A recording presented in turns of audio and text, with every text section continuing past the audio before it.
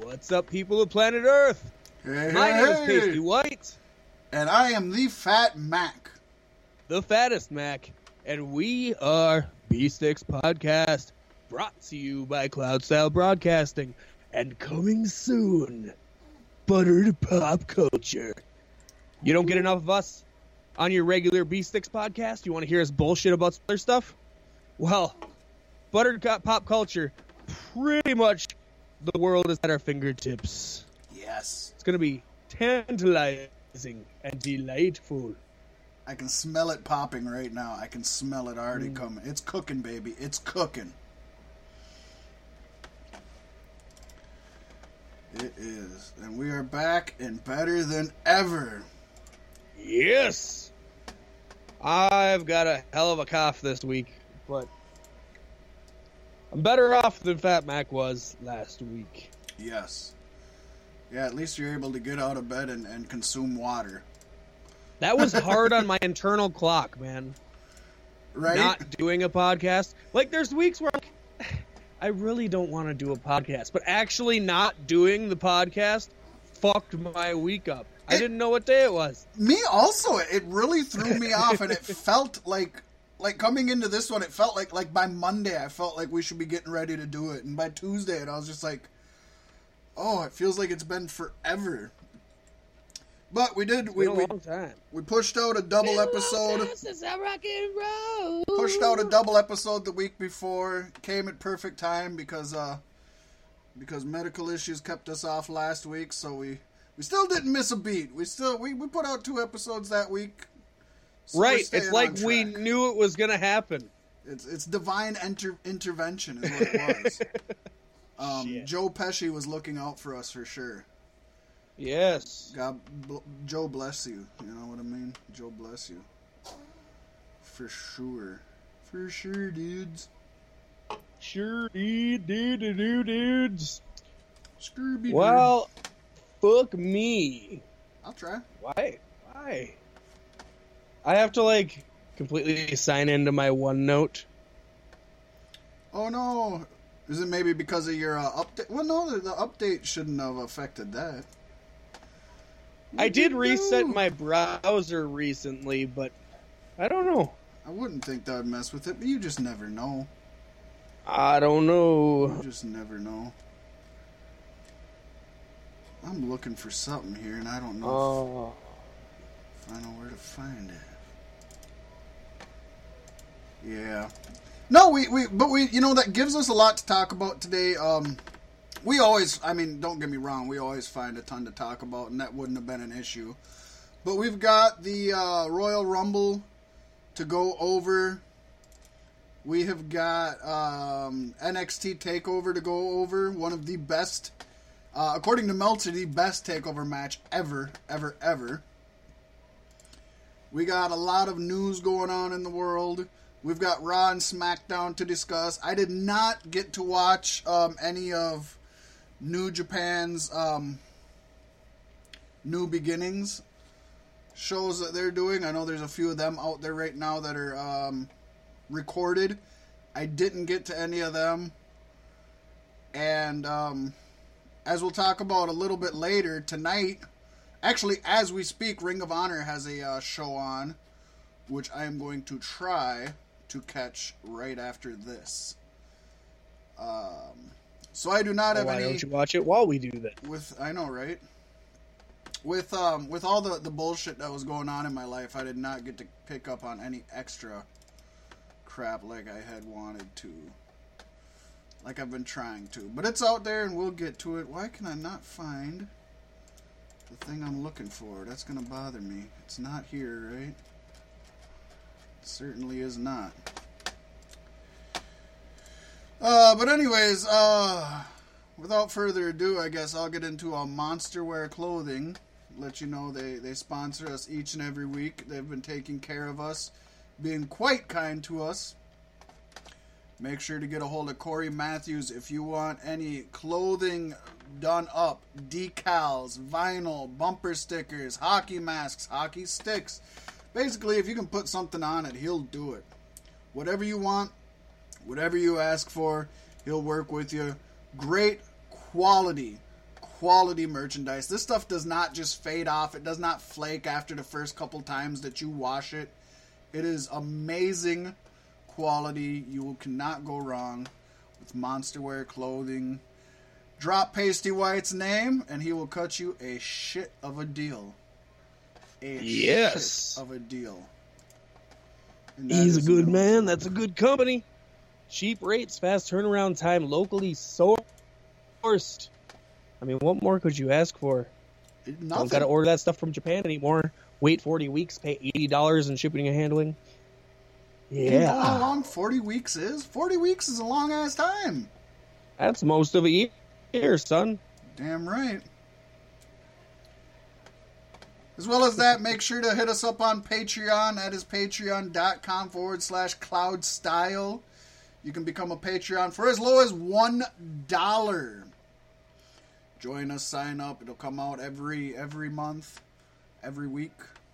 Every month or every week? Now I'm lost all of a sudden. I used to have this spiel down. Anyway, sign up. You can do it as low as $1. You can do more. It helps us out. It's cheap. It's easy. It goes a long way for us. As we've said before, everything goes right back in the company. Also, we have a GoFundMe page. You go to GoFundMe.com and put in Cloud Style Broadcasting in the search bar. That brings us up. We're the only ones there under that moniker. And you can give us as much as you'd like there.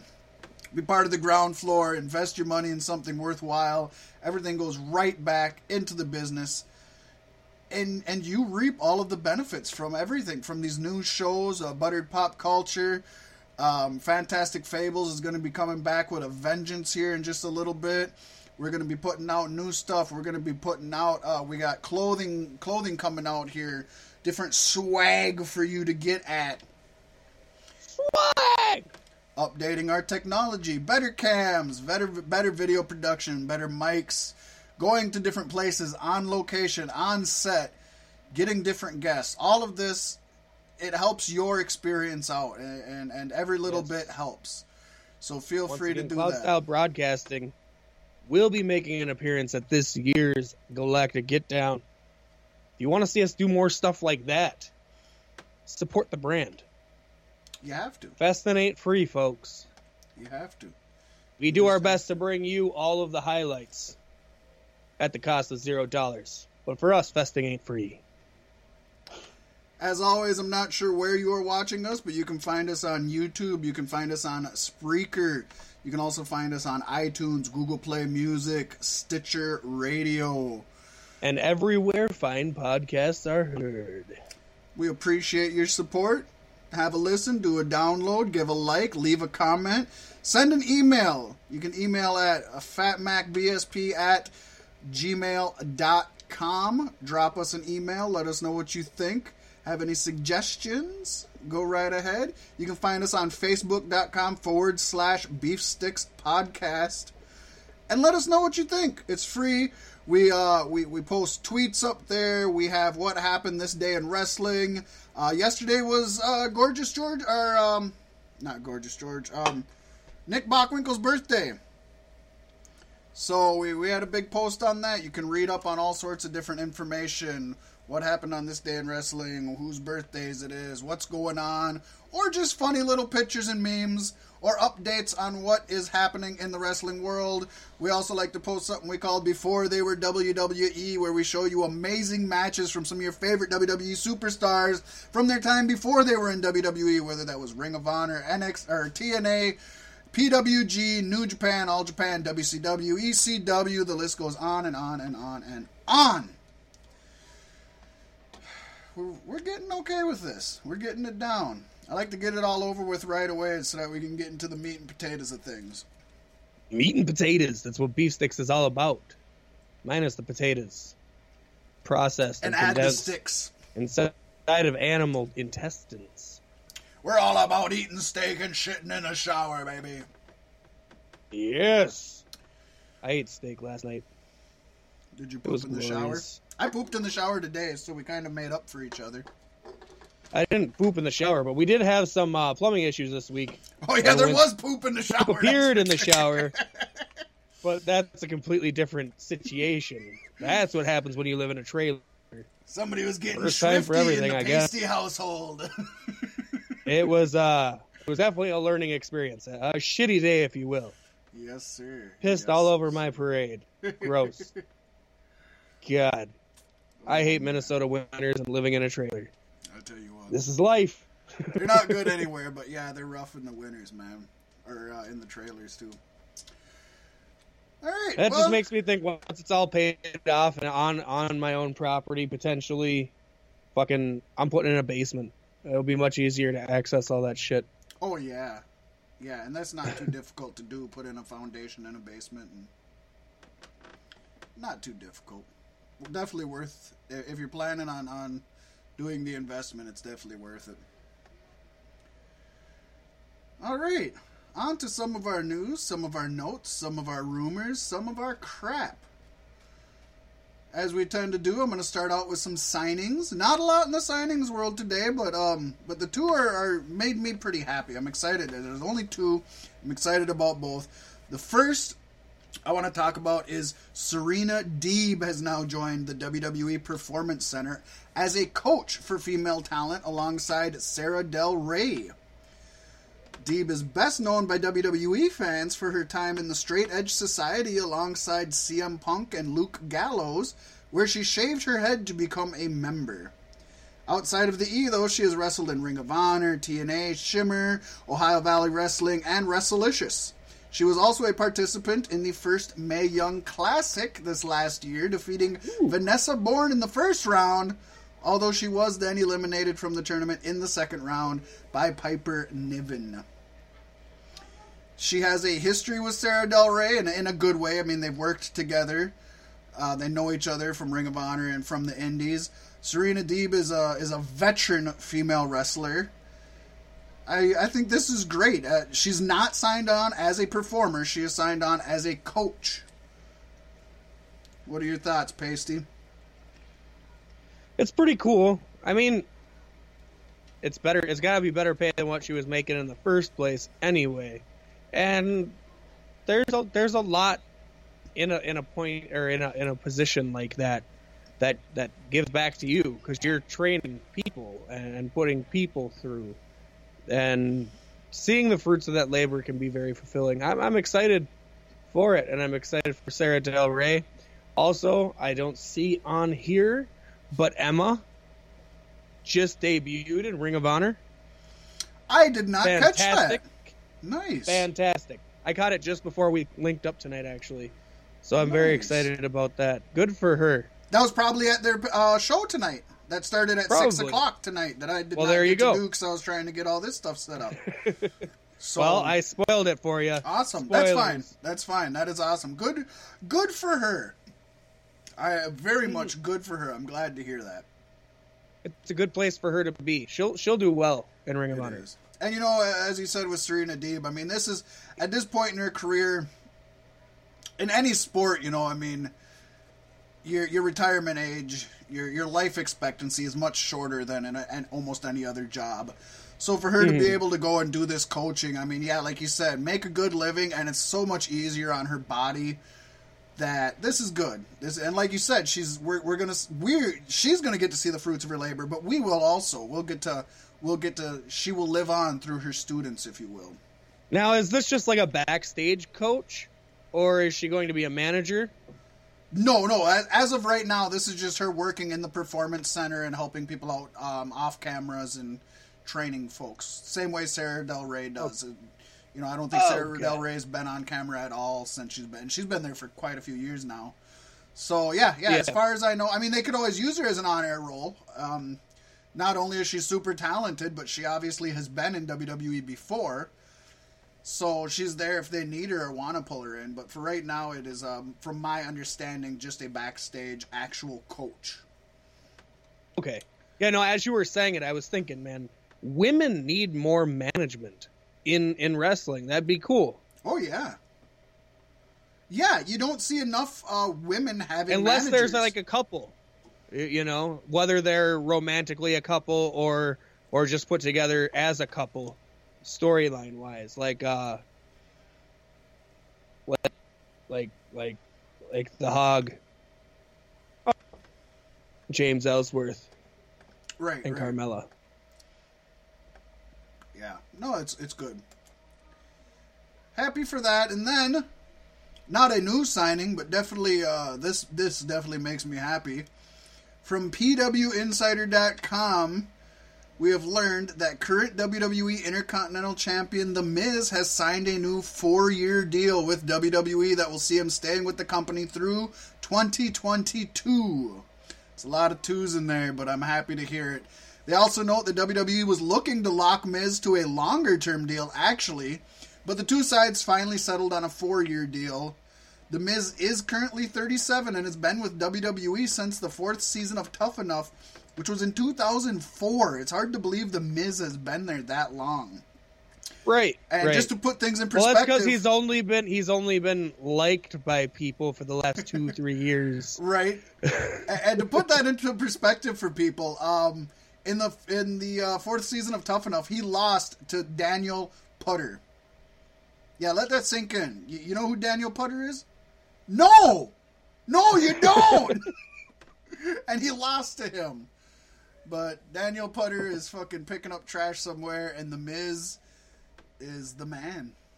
So I'm glad to hear. And I couldn't stand The Miz when he first started, just for the fact that he was on the Real Life, and he had a stint on Fear Factor, I think, as well, before the WWE stuff started.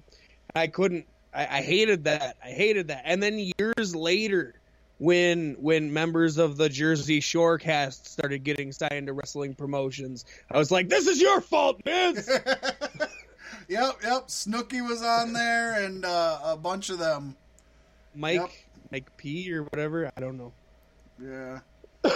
No, I'm with you. I am a whether it was him or whether it was me, I'm not sure, but I could not stand him for years. And it probably wasn't until, like you said, the last 3-4 years I really started to appreciate his art. Yeah. And it probably wasn't until just the last 2-3 years that I've actually enjoyed his character even. So it has taken a while. But to be fair, I don't think he was that good of a wrestler for quite some time. I think it took him a while. And now he's bound for the Hall of Fame. Yeah, definitely. But I think it took him a while to even take it that seriously. He claims he was always serious about it, and maybe he was, but there was always people that just seemed to care a little bit more. Or maybe that was just his character, and he did a good job playing his character, you know? Yeah. I mean, he's always had the same style, so that hasn't changed. I think the light that Daniel Bryan shone on it when Daniel Bryan says, well, you don't take risks. And then he blew up how he doesn't take risks, but he's the guy who's always here working. That was where it really sank in. Yeah. I feel. But, you know, nowadays you look at him and he really tells a good story in the ring. And I honestly don't think, even maybe 5 years ago, if I went back and watched some matches of his 5 years ago, I don't think he had that. I think, you know, maybe him and Daniel Bryan actually are really good. You know, you always say that the biggest enemies on screen are the best of friends backstage. Maybe they're really good friends, and he worked with them and got him going. Who knows? But I love it. I am so glad that we got Miz for at least another 4 years. Daniel Bryan was the Miz's pick in Tough Enough all those years later, or NXT, the show. That was Miz was Daniel Bryan's pro. Yeah. And so that's where their bond is from. Of course they're tight. They're close. They have to be. Right. I don't think there's any other way around it. I mean, both of their careers are due to both of them. They are Kevin Owens and Sami Zayn. No. I don't think Daniel Bryan's career has anything to do with The Miz. I don't think so. Honestly, I think Daniel Bryan was a superstar long before he even got to WWE, and I think after that, it was more the Triple H stuff that got him bigger than anything. Yeah. The Yes Movement and all of that crap.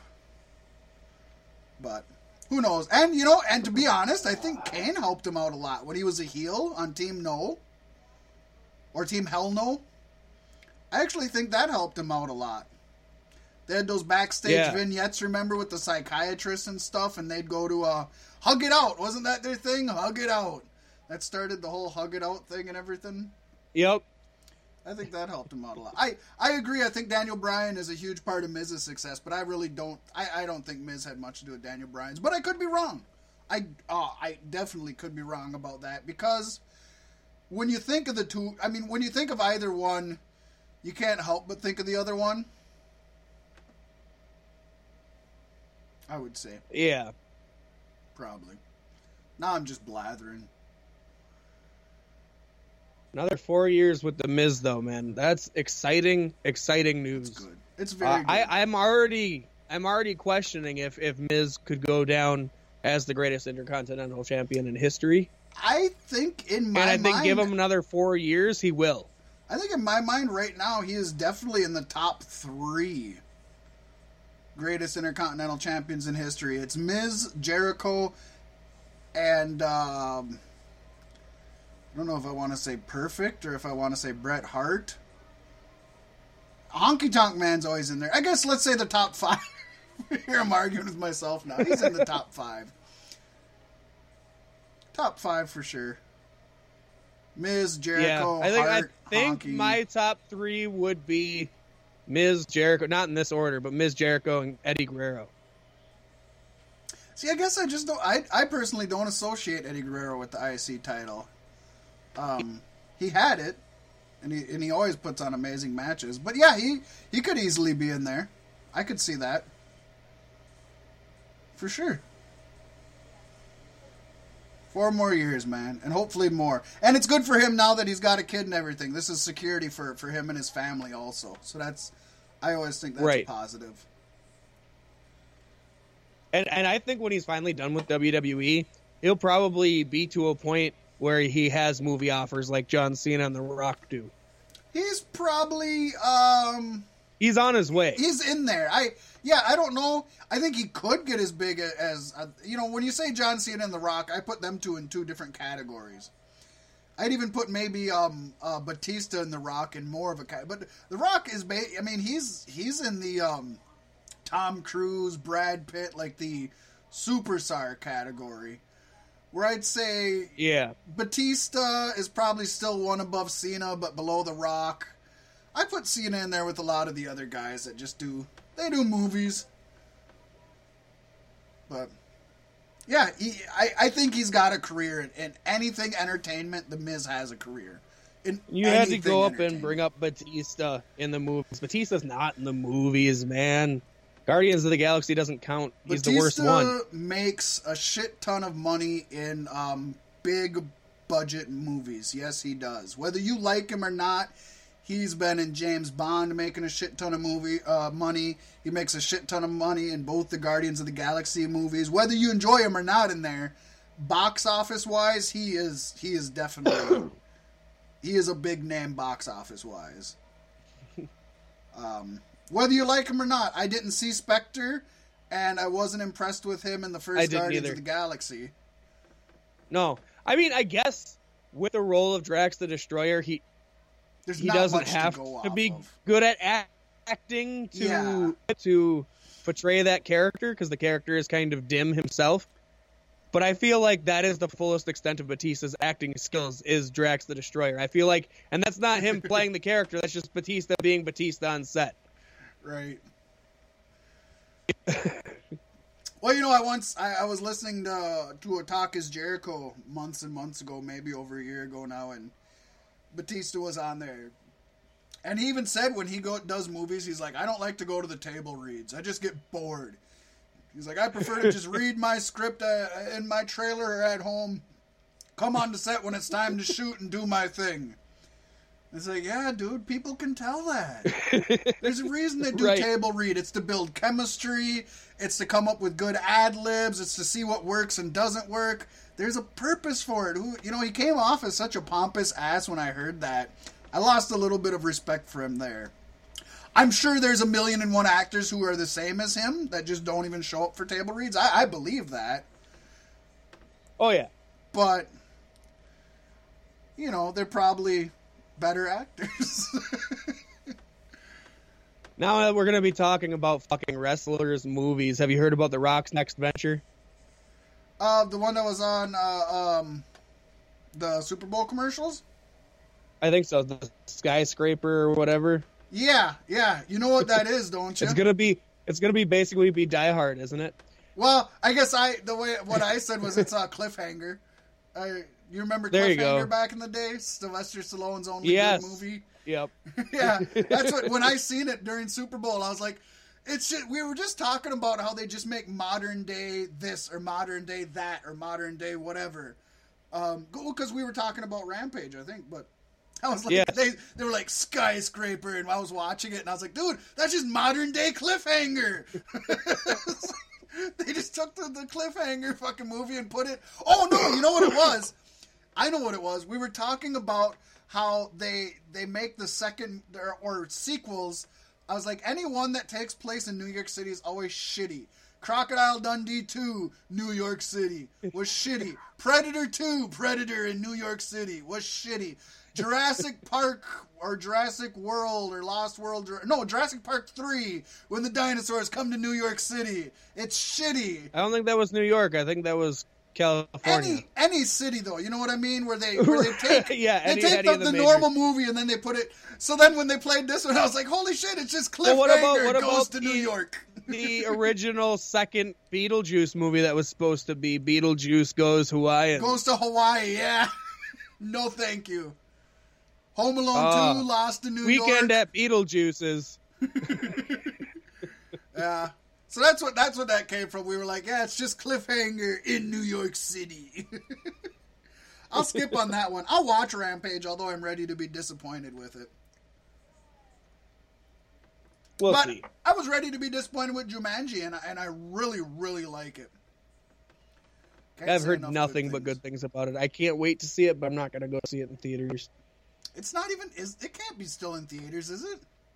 I don't know. I just watched I'm just saying words. Fuck it.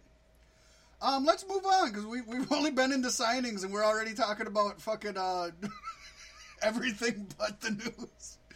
We're giving them a sneak preview of buttered pop culture, Loke. That's exactly what I was about to say. Sneak preview, which is good. So moving on next here. Week on buttered pop culture. Another big name in the news, Tim Tebow, who's trying to be the new. Well, I dropped the ball on that because I can't think of his name. Anyways, Tim Tebow. Michael Jordan? No, who was the one before him? Darren Sanders, right? Darren Sanders? There you go. Was that, am I making that up, or is that who it was? I don't know sports, so Anyways, I will just agree with you. He was a football player, went to baseball, and this and that, whatever. Anyways, and then Michael Jordan did it. He did basketball, baseball. Anyways, Tim Tebow, quarterback. He's now playing baseball. And golf. Well, they all play golf, don't they? Michael Jordan plays golf. I think they all play golf. He was recently on Off the Board podcast and talked about Vince McMahon name-dropping him for the XFL, saying, hey, that's very nice of him, but 2020 is a long way from now. I'm focused on today. I'm focused on spring training and a lot of things before that. I'm not even close to thinking about that right now. So then they shot him. They said, is that a yes or is that a no? And Tebow simply put, what if it's I have no idea. That's in 2020 and I'm super excited about baseball right now. So he gave a very political, corporate, fucking down the middle, non-answer, if you will. I have my concerns about Tebow and baseball, because different sports require different proportionate athletes. Correct. And he's still built like a football player. I mean, correct. I don't know if that's good or bad, but I guess his first at bat on his team, he actually was the first one to go up, and he knocked it right out the park. So I guess that could be good for him, being football-sized in a baseball. Yeah, and he's in the minor leagues, if I'm correct, right? Yeah, he's not in the major leagues. Yeah, he's not in the majors. He's got his eyes on it. I watched, I think it was him on Conan O'Brien, clips of that. Well, yeah, because he wants to play for whoever the majors is of his minor. I don't remember what it is now, but... I think he's with Miami. Could be. I don't know what Miami's Marlins? No, or what? What's Miami's baseball? I baseball? don't know. I don't know baseball. Deion Sanders is who I was trying to think of. Is Deion Sanders? I had to look it up. I'm sorry. Primetime Deion Sanders. But Deion Sanders was one of the guys who was amazing at football and amazing at baseball. Like, he was not a Michael Jordan. Michael Jordan was okay. Tebow hasn't played baseball since high school, so. But Tebow was... We'll see. Tebow was okay as a quarterback, too. I mean, he wasn't... Come on, now. He wasn't Brady or Rodgers, okay? He wasn't Brady or Rodgers. People, the white Christians loved him because he would bow and pray and was devout. Like, I'm a Christian and I talk to God before every game, and it's like that shouldn't matter. That shouldn't matter with the game, right? But it got people to like him. Hey, here's some news that everybody's talking about here. WWE and WCW legend Booker T. Shucky Ducky Quack Quack news story of the week, folks. I'm gonna Shucky Ducky Quack Quack his face. He recently revealed that Corey Graves is allegedly the reason why he is no longer a member of the Monday Night Raw commentary team. If you remember, Jonathan Coachman has replaced Booker T.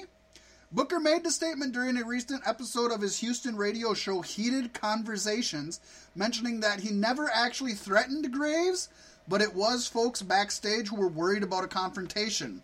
Although later in that exact same podcast he said, if I got Corey Graves into fisticuffs, I would beat him down like he stole something. I would be whooping his ass all day long. I'm a nice guy till you get on my bad side. Corey Graves right now, I wouldn't necessarily say he's on my bad side, but he's the reason I'm not on Monday Night Raw right now. So he's flat out said that on his podcast. Oh, yeah. He's tweeted. There's been multiple threats on Twitter. He's also quoted as saying things like, I won't fight him in the office. I won't fight him at a stadium. But if I see him on the streets. On the streets. So Corey Graves, as far as I know, has only replied with one tweet on Twitter, quoting The Art of War, saying, thus the expert in battle moves the enemy and is not moved by him. Sun Tzu, and then in parentheses, yes, this is what you think it is. Now, if you watched Raw this week, you would see even the New Day got into this when they were backstage, because they were live tweeting throughout Raw. And the first time they broke to him, they said, one person wants to know, is Corey Graves got a better jab or left hook? Well, we're going to find out pretty soon. And then later on, when they were doing the SmackDown, or the Raw, no, it's SmackDown, not Raw, I'm sorry. But when they were doing the SmackDown Top 10, was it? What am I getting confused? No, New Day's Raw, right? Or am I getting really confused here now? New Day is SmackDown. Okay, thank you. So anyways, they were like, there was something about 6%. I don't remember what it was. But they were like, 6%? That's the chance that I give Corey Graves in a street fight. Ha ha ha ha. So the New Day, and we'll have to talk about that whole top 10 and all this other stuff coming up. But, so the New Day was even talking about it on air. Now, some people believe this to be a work. Now, Justin Barrasso of Sports Illustrated, who we've been getting a lot of news from lately, and has been pretty on the ball, he says this whole Graves and Booker T beef is actually being done to benefit both parties. Per Barrasso, this was done so that, quote, Booker T did this to give a little extra heat to Graves, who plays a heel on television, on his way out, while bringing more publicity to Booker T's own show that he's on right now, since he's no longer actually working on Raw. It still gives him publicity through Raw. Right. Booker T, as Barrasso pointed out, is married and raising 2 kids in Houston, where he plans to run for the city's mayoral election, which seems to be the thing now. That's the trend. It is. As such, his sudden departure from the announcing team isn't actually all that surprising, and a lot of people were expecting him to leave pretty soon. Even Dave Meltzer backs up this theory, saying, although there are some genuinely bad feelings, this may be a work because Booker challenged Graves to a WrestleMania match, which we all know Graves cannot wrestle, so that won't happen. So, What's your thoughts on all of this, Pasty? I know we discussed it slightly before we recorded, but what's your thoughts on all this? It's been really fucking amusing. That it is. I've seen all of it, and I'm not one who tweets. I'm not one who twits. I'm not on that platform the way I should be. But I've followed all of it, and if it is real beef, that's awesome. If it's just a work, that's even better. Because holy shit, this has got the world right now. And I think kind of, and you had mentioned this before we got on the air, but, and I agree with what you said, is I think it's kind of a worked shoot. I think, as Dave Meltzer said, there probably is genuine bad feelings between the two. Maybe they really don't like each other. But that this is a way for them to both kind of just get publicity amongst each other. Graves is so liked, it's hard for him to be the heel announcer because everybody likes him. And like they said, with Booker T no longer really being on Raw other than on the pre-shows for the pay-per-views, this still gives his show... I mean, I didn't even know he had a show until now, so this is getting more publicity for his Heated Conversations radio show than ever before. But then again, this is coming from the guy who said that Kenny Omega and Chris Jericho were only trying to promote themselves and they would never actually meet in the ring. And I was proven wrong on that. So I truly do believe it's more so of a work, because this week circulating around the YouTubes was like a old, it was a panel, and it was Corey Graves, Booker T, and some other guy. And the third guy was the one taking jabs at Booker, and Booker was getting pissed, and Corey kept being the guy to step in and calm Booker down. Right. And like I don't remember what he said in the first sequence, but he calmed him down. Booker didn't stand up. This next sequence, he said something about the man who puts the stink in Stink Eye, and Booker looked fucking legit pissed and stood up, and Corey Graves had to stand up and get him to sit down. Granted, that could have been a work in itself. Right. Booker T's slogan was, "Tell me he didn't just say that." Exactly. So, exactly. That's the character. Yeah. Either way, it is benefiting both of them. And like you said, it's entertaining. I also feel if it was it's beneficial to all of us to have Jonathan Coachman back on Raw. Yes, yes. And I do feel if it was a major thing, similar to the JBL Morrow thing, they wouldn't be having the New Day tease it, just a week later or 2 weeks later. I don't think they'd be having the New Day doing such stuff. But the New Day has said some really, with the Page stuff and everything else, the New Day seems to be, they're good at dropping things without saying them. It's almost like WWE's like, well, if they hint at it, we'll let it be. I don't know. Moving on to some interesting news. The Hotel Roman Reigns Bed and Breakfast is now open for business in Duff Dunbar, India. Yes, folks, the hotel... Sign me up. The hotel bearing Reigns' ring name is listed on several travel websites with photos. I've been to them. I went to booking.com and I copied exactly what it says. This is the description. Featuring free Wi-Fi, Hotel Roman Reigns offers accommodations in Duff Dunbar. All rooms include a flat-screen TV. Certain rooms have a sitting area to relax in after a busy day. Certain rooms feature views of our mountains or garden. Every room comes with a private bathroom. Yes, folks, every room comes with a private bathroom. It's good to live in America where they don't even have to specify that. Dunbar. Yeah, I know. It's fucking... There is a 24-hour front desk at the property. The nearest airport is Gaggle Airport, 54 miles from Hotel Roman Reigns. This isn't so much news. It's just something I found super fucking interesting and entertaining. I don't know that it has anything to do with Roman Reigns, the wrestler. Nowhere does it mention WWE. Nowhere does it mention pro wrestling. It doesn't mention I was expecting to hear, like, every room comes included with a 6-foot tall cardboard cutout Right? WWE champion Roman But you know, Reigns. not too long ago, there was a photo circulating around. I think I dropped it on our Beef Sticks page. I'm not sure. But there's a taco stand in Mexico somewhere, just a small little dinky taco stand called John Cena Tacos. And it's like, I think some of these foreign countries just kind of get away with stuff. It's fun. It's fun. Pacey, I got to step away for just a second. Take control of the show, and I will be right back. Okay.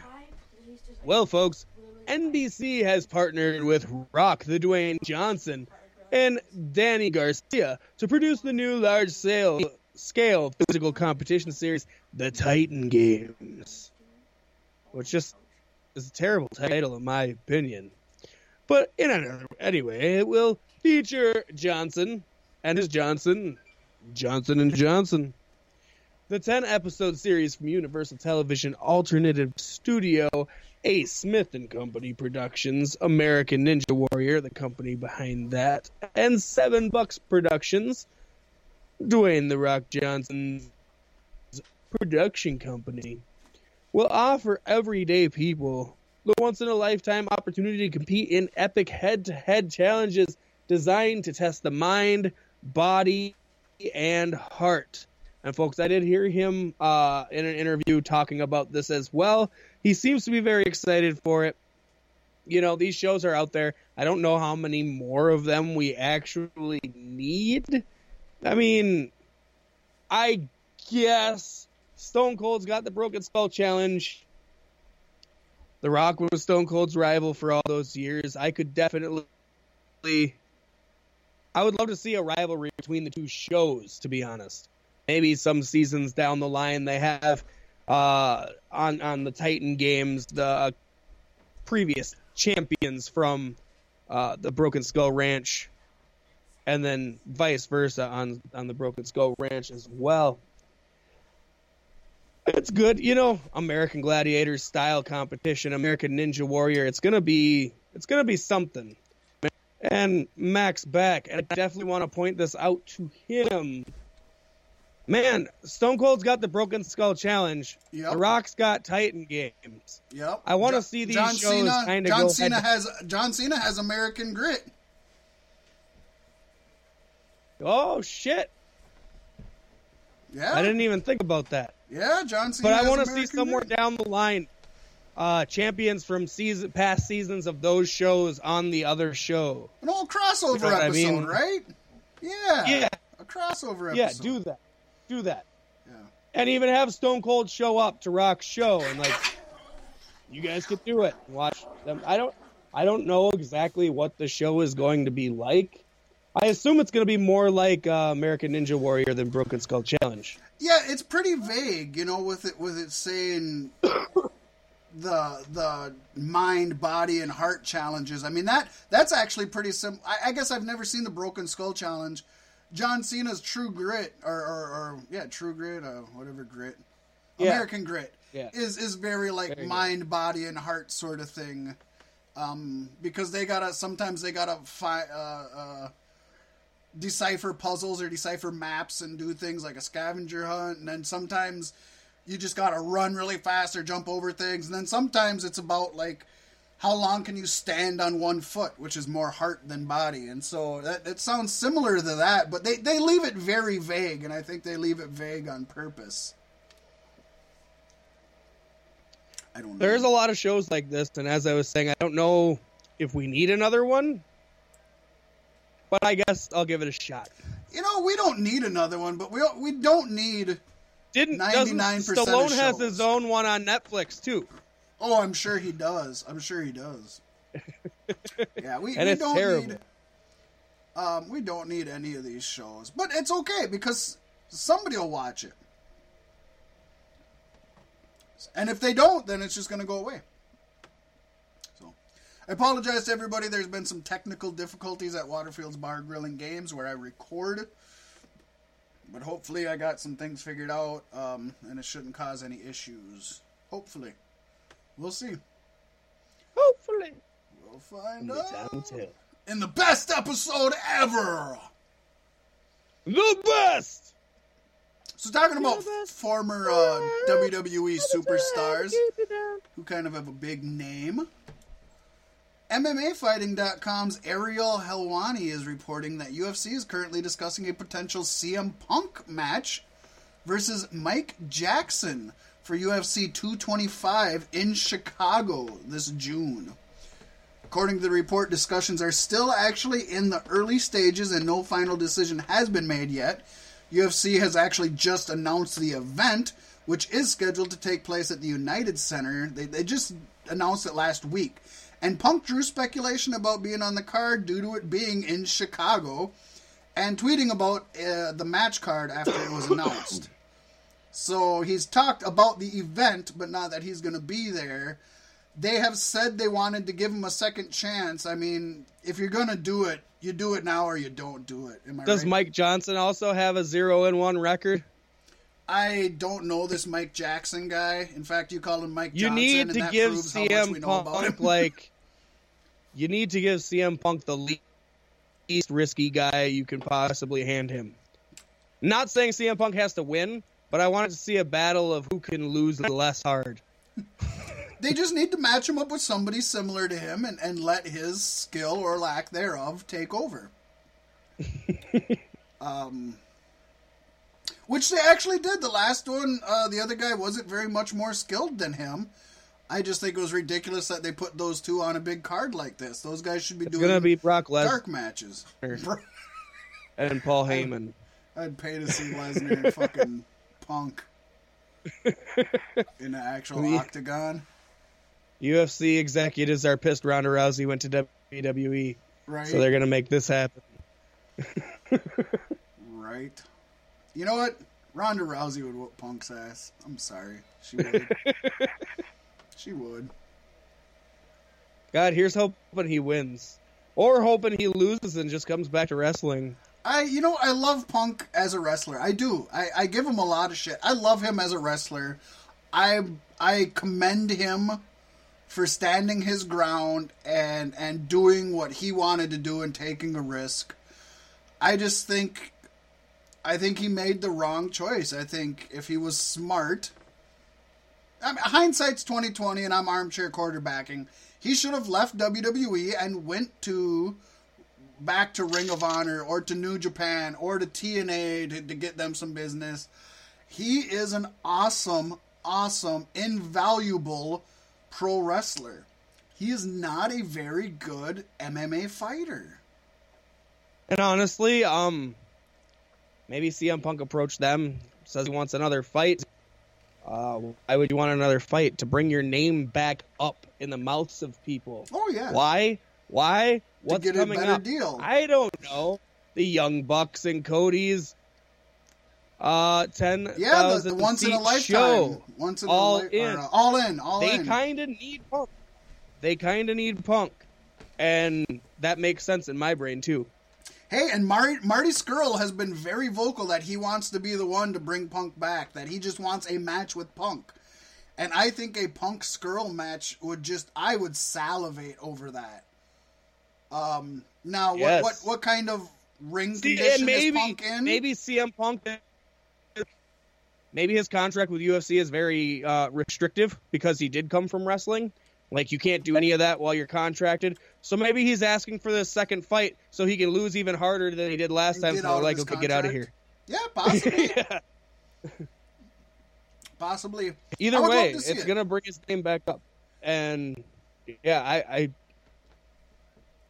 I watched the last UFC fight of CM Punk's. I was thoroughly entertained for the, 7 seconds it was. And, I'll watch the next one. I had the exact opposite feeling watching CM Punk's first match as I had watching Brock Lesnar's first match. Because watching Brock Lesnar's first match, all of us wrestling fans were like, yeah, we showed him that a wrestler could go in there and do it. And then Punk's match is like, yeah, they showed us that pro wrestlers need to stay in the fake sport. It made me feel the exact opposite I had felt with Lesnar. And I think maybe that's why I hold it against him so much is because of that. Because as a pro wrestling fan and as somebody who just enjoys MMA, I mean, it hurt me personally when CM Punk risked everything. And because I was a huge CM Punk fan. And he hurt me personally. He shouldn't have. It shouldn't matter to me, but it does. I'm a fan. It did hurt me. Fucker.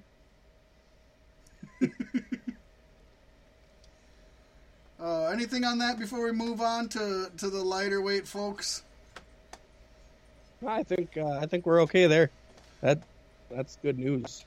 All right. So something else that's been talked about lately at length, I think, is PWInsider.com has reported, or has a report out, with a variety of updates regarding WWE's 205 Live brand. We've heard of a lot of stuff. I have just put down a few things I thought were very interesting. And most of them I think a lot of you have heard already. Maybe you haven't, but we're going to discuss them. We'll go over a segment at a time, Pasty, I think. Let's do with that. So the first segment is a three-part thing. Vince McMahon has stepped aside 2 weeks ago now and handed control of the show over to Triple H like he did NXT. The last 2 weeks, 205 Live has been run more like an NXT taping, with Triple H being so-called the alpha and omega when it comes to the decision-making. Basically, he's the end-all, be-all. He's the final guy. It doesn't go past Triple H. There is no, I'm going to talk to Vince. No, the buck stops at H.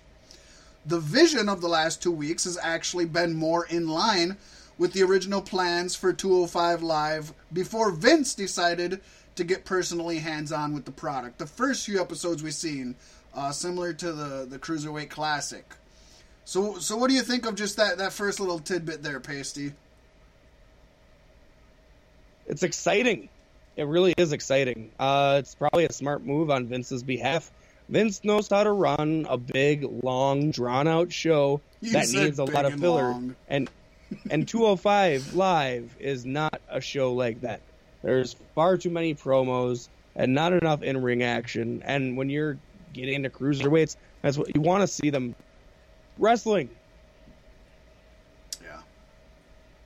I'm pretty excited that Triple H is taking the reins. I mean, NXT has been maybe not always a great show, but it's always been consistently better than the other product.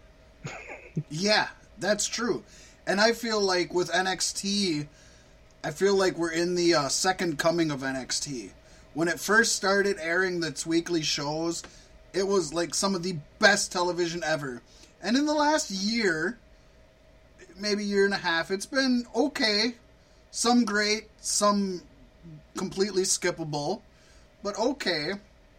I'd say in the last 5 months or less, I think this is I think this generation is going to bring it back to its original roots, where it's just going to be must-see. I think this last takeover proves that. So as far as 205 Live, it has to change. Right now, it feels like an episode of Superstars. It's just, to me, and I say right now, obviously the last 2 weeks has been Triple H, and I haven't watched the last 2 weeks, so I'm speaking right now as to what it's been. It's just been another hour of WWE programming that I can afford to miss. I am able to afford to miss. So, I'm okay with this. So the next little segment here, Triple H has been bringing back many of the hallmarks and traits of the Cruiserweight Classic that I think most of us enjoyed watching, to help 205 Live feel like something other than just another hour of WWE TV, like I said. And this includes the in-ring style and the presentation of the show. What are your thoughts on that, on switching it? Good. Do it. Give us what it was always supposed to be. You know, everybody loved the Cruiserweight Classic. Fuck yeah. You can get that back. And to me, it's supposed to be something different. And it's specifically something different. NXT is something different, but not specifically different. The Cruiserweight Classic, to me, is something specific. When I think Cruiserweight, I don't think a guy who weighs 205 or less. When I think cruiserweight, and I'm a WCW guy, so maybe this is my fault, I think old WCW cruiserweight matches. I think Ultimo Dragon. I think Dean Malenko. I think Eddie Guerrero. I think Chris Jericho. I think La Parka. I think of Rey Mysterio, Juventud Guerrera. I think of the lightweight guys doing either very extreme car crash matches, as they would say, or giving you extremely technical masterpieces on the mat. And we haven't been getting either of those things. We've been getting cookie-cutter WWE matches lately. So anything that'll differentiate them, other than purple fucking ropes, I think is cool. Yeah. No, it's great, man. Triple H has done wonders with NXT. If he does well, and I hope he does. I hope he more than succeeds with 205 Live. I hope he makes it a staple program. And I hope that Vince looks at it and says, I've given them these 2 shows and look at how much better they're doing. Right. And it's a little bit more easy. Not that he has to retire now or in the next 5 years, but when he does, he's a little bit more at ease with handing it over to Triple H. Yeah. So I'm going to throw in these next... Oh, go ahead. Oh, go. Vince's mom is 105 years old. I don't want to see Vince running WWE till he's 105 years old. And he will if he has his choice. There just comes to be a point where you can't keep up with everything. And right. He needs to see that and step down when it's time. Not now, but when it's time. And Triple H, God, I'm very excited for 205 Live now. Yeah. Once again, let's kick it back to I'd like to see them on the same kind of tour schedule as NXT. Maybe shooting out a Full Sail like NXT. Let's get to that. Let's get to that when we get towards the end here. We'll get into that. Okay. We still got a few things to throw in. I'm going to throw these next 2 in together. So I think as most of us have realized at this point, Vince McMahon has been pushing for 205 Live to actually be more character-driven, which isn't necessarily a bad thing. This is why Enzo was moved to the division and was made a central fixture before being released. And it started to do it. Yeah. The lead writer for 205 Live right now is Jonathan Beckstrom. Beckstrom, from what I could tell, has been with WWE's creative team since 2013 and has been working as a lead writer since August of 2016. I couldn't. To me, I don't know. I don't know Beckstrom at all. That doesn't do much for me. But what's your thoughts on them hiring a new lead writer and the thoughts about how Vince McMahon had his vision for 205 Live and what may come from that? Well, Vince's vision obviously didn't work out. Like I said, when Enzo went over, there was a little bit of excitement for 205 Live, but it quickly fizzled out. Yeah. Nobody would tune into the program anyway. They just wanted to see what happened on Raw. If you're going to continue to have the cruiserweights on Raw, do that and keep those storylines for Raw, so it feels like it's a part of Raw. Don't change the ropes.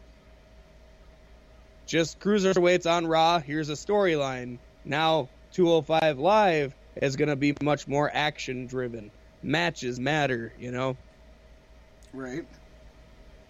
And that's what I want to see. Vince's vision is a good idea, but not for an hour-long show. And, I mean, the talent pool is pretty diverse. But for a long time, it was all the luchas in a match against all the normal wrestlers. The normal style. You just called Mexicans not normal, Pasty. You realize that, right? No, I did not. That's what I heard. The normal style wrestlers. I'm sorry. The Caucasians versus the brown skins. That's what it was. And they're just, it's going to be good. I mean, we got general manager Rockstar Spud, a.k.a. Drake Maverick. God, what a name. You don't like that name? I love that name. I don't. So. I don't like that name. Everybody's like, yes. I'm like, it sounds like a name Homer Simpson would come up with for himself. So I will say, as far as the more character-driven, I think you need a mix. And I think WCW was good at this back in the day. They'd pick a handful of the guys. You had Chris Jericho, you had Rey Mysterio, Dean Malenko, Eddie Guerrero. And they had the characters, and you bought into the characters. And then you had the background cast, or the maybe the secondary characters. Because you had Super Crazy, you had Hector Garza, you had Super Calo, you had Viano 4 and 5, you had La Parca, you had all these other guys who you could bring in and have amazing matches, and you didn't even need a storyline for. With just an hour a week, you can have just 4 guys being character driven and then just having amazing matches on the undercard. Other than that, I firmly believe. Now, I'm not against everybody having a story, and I'm actually for that. Vince Russo was amazing at giving everybody a story. And if you can come up with a story for everybody and still put on amazing matches, that's great. That's having icing on the cake. So I'm not against Vince being character driven, because in this day and age you kind of have to be. And as far as you said about like Raw, them being on Raw and having their own things on Raw, I almost feel like go ahead and keep them on Raw. And I'm on 2 sides of this.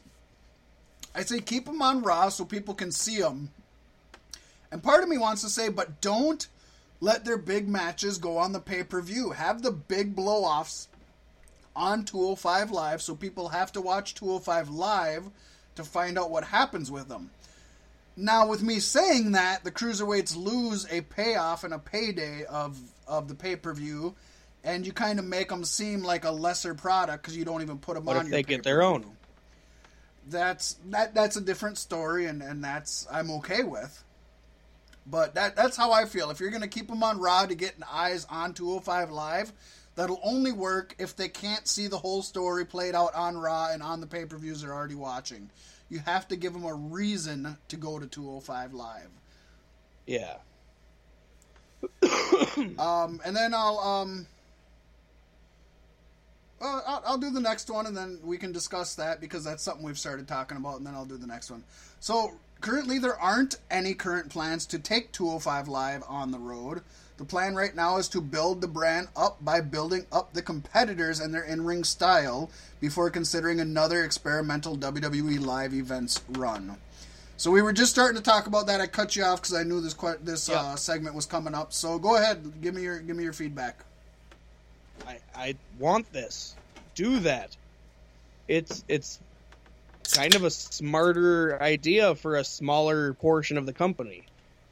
You build the intro by building the wrestlers, and then by the time you go on the road, people are buying those fucking tickets. You know? Do it, Triple H. Don't let me down. I want to love this show. Yeah. I did not love that Rockstar Spud came out and spouted that there will be no Cruiserweight champion until WrestleMania. That soured me a little bit. I was just hoping we'd get to it, have maybe a short, quick tournament. So are they, well, I was just going to say, so are they having a tournament then that's building up to WrestleMania? Yeah. I haven't watched anything 205 Live. I'm not ashamed to say that. This week I thought about watching it, and I thought I could either watch 205 Live or NXT. I watched NXT. I enjoyed it thoroughly, so I did not watch 205 Live. I'm okay with them having a tournament that builds to WrestleMania. I think that's an awesome blow-off for a tournament. Yeah. With them, not going on the road, like you were saying before I'd cut you off earlier, and you and I had both talked about earlier, I think the way to go is not have it live. It doesn't have to be 205 Live. It can be WWE 205. And tape it at Full Sail with NXT, and instead of taping 4 weeks of NXT at a time, tape a NXT, tape a 205 Live, tape a NXT, tape a 205 Live. That way you give the attendance a break and switches it up a little bit. And that way, the people going to SmackDown and paying their money to go watch SmackDown are not exactly the same people who want to watch 205 Live. You have to target that demographic. And the NXT Full Sail people are that demographic. They're the kind of people that enjoy that stuff and know these wrestlers from the indies. And you're going to get a better reaction out of them. And you're going to save money. And you don't necessarily have to go on the road, but you can move them to a Full Sail. You can let them tour with NXT, because NXT does go on the road. You and I were both talking just the other day about this, and we had a long talk, so I know. But the folks here listening didn't hear it. I feel that was their best bet. What you and I sat down and talked about, man, is that if you could just combine NXT and 205 Live, not as the same show, but in the same tapings, right? That's your best bet. Hands that is. Down. I also kind of think Full Sail is a good idea because they're already established and everything. But what if you put 205 Live on the other side of the country? Over in like California somewhere? California. Yeah. And I mean, California would make a lot of fucking sense. Most of your cruiserweights are coming from that region in the United States. There you go with the whole Hispanic fucking racism, you bastard.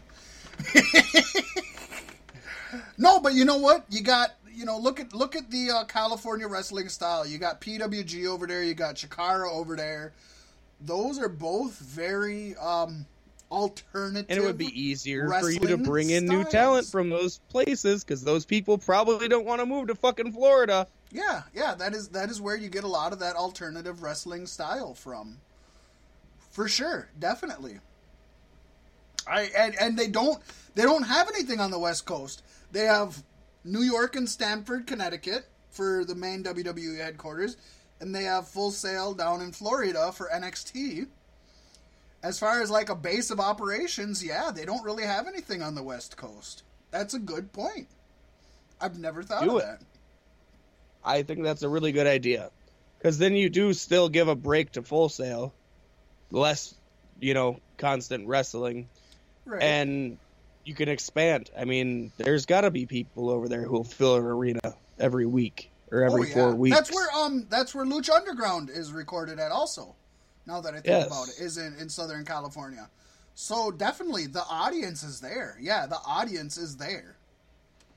Shit, yeah, that's actually an ingenious idea, Pasty. That is the built-in audience. And then just let that be all Triple H focuses on. He flies across country, twice a week. Right.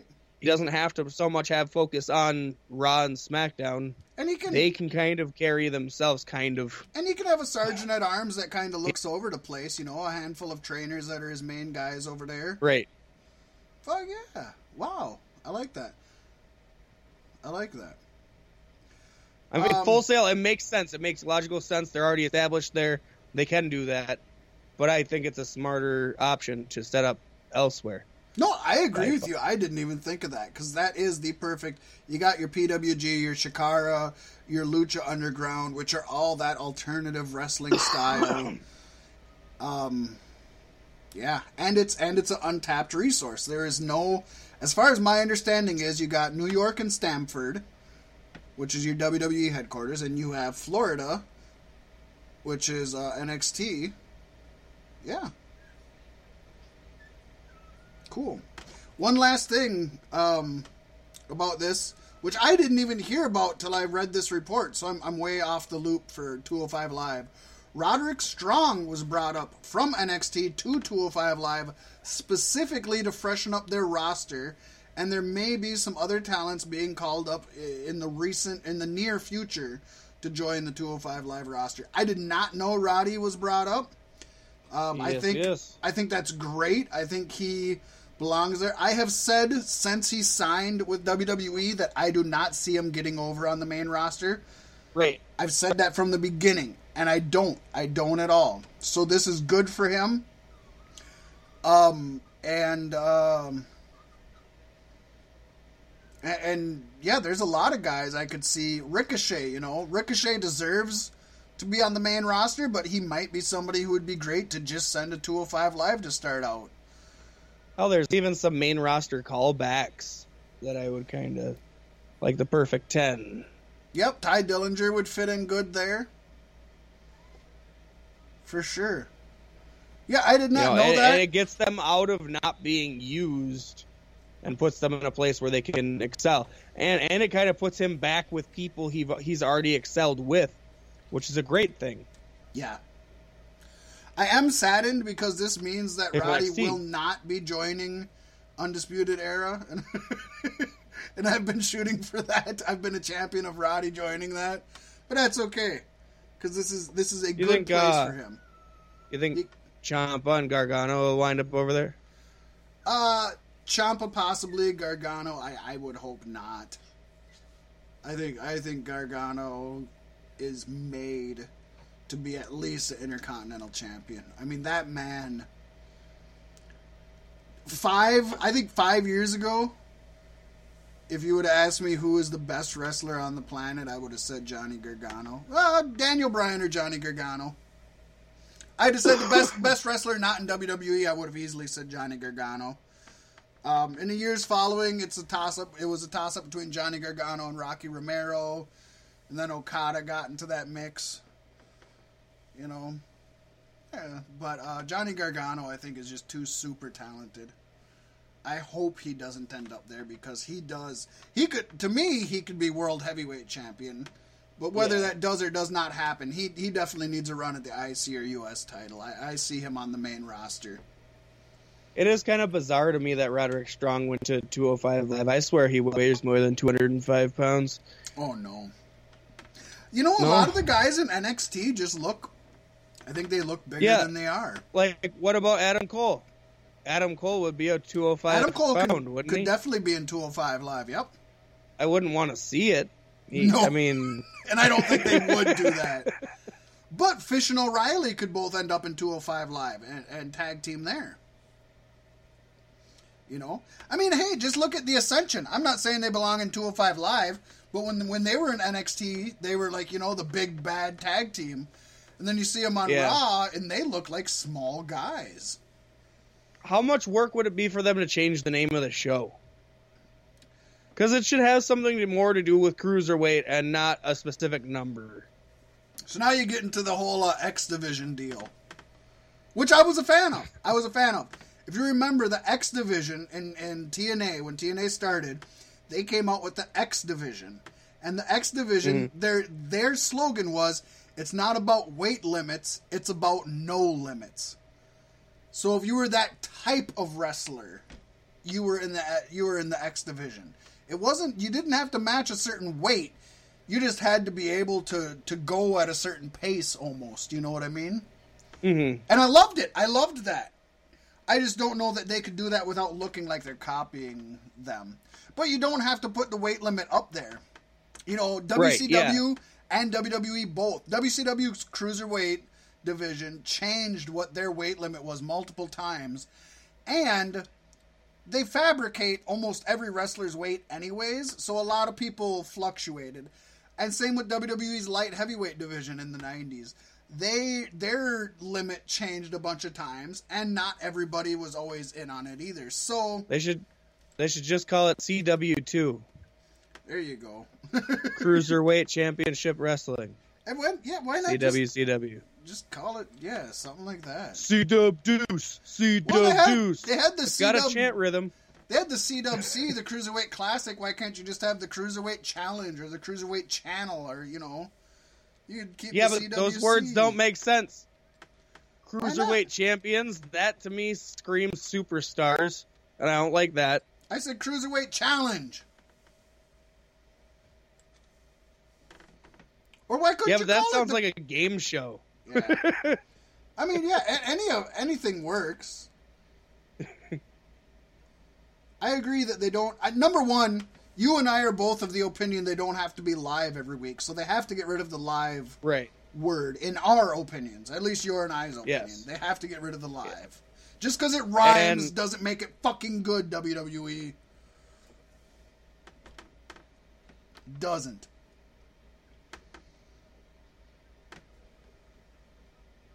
And I mean, Triple H, it's probably going to be 3 letters. because yeah, they like to keep NXT doesn't mean anything. It means next. He didn't put that much. It's next.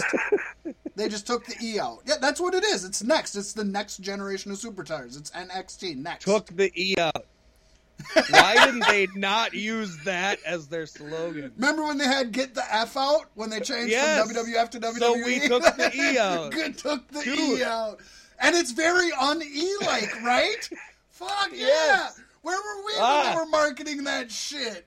Maybe Triple H had that in his mind the whole time. Like, get the F out, we'll take the E out. And Vince never caught on to it, and so he's just kind of letting it sit. Like, holy shit. Right? I never thought of that until you just fucking spelled it out. Even after I said it, I didn't think about it until you spelled it out to me. Took the E out. But I mean, TNA is total nonstop action. Yep. WCW World Championship Wrestling, WWE World Wrestling Entertainment, NXT, Next Extreme Talent? I don't think so. Right. Ring of Honor is ROH, Pro Wrestling Guerrillas, PWG, National Wrestling Alliance is NWA. Even the IWGP Championship in New Japan stands for International Wrestling Grand Prix. It actually means something, folks. You didn't know that, did you? You just thought it was IWGP and it was some Japanese shit. No, IWGP means International Grand Prix. No, Triple H pulled that shit out. He's like, yes. And he's like, it doesn't have to mean anything. It means enough to me. It means enough to me. I love it. I'm never going to forget this now. I'm always going to think that when I think We got to make NXT. bootleg NXT shirts now. Get the E out. We should. Took the E out. Yep. With the little scratchy E on there too, like the F but with an extra E. Took the E out. NXT took the E out. Yeah, that's awesome. Okay, man, we're either gonna go long or we're gonna fucking jibber jabber through some shit. So we can go quickly through this because this is just WWE. Had their earnings call, which is what they do for their stockholders. This is actually WWE as a company, not as a kayfabe entity. And there was some points I want to bring up real quickly on that.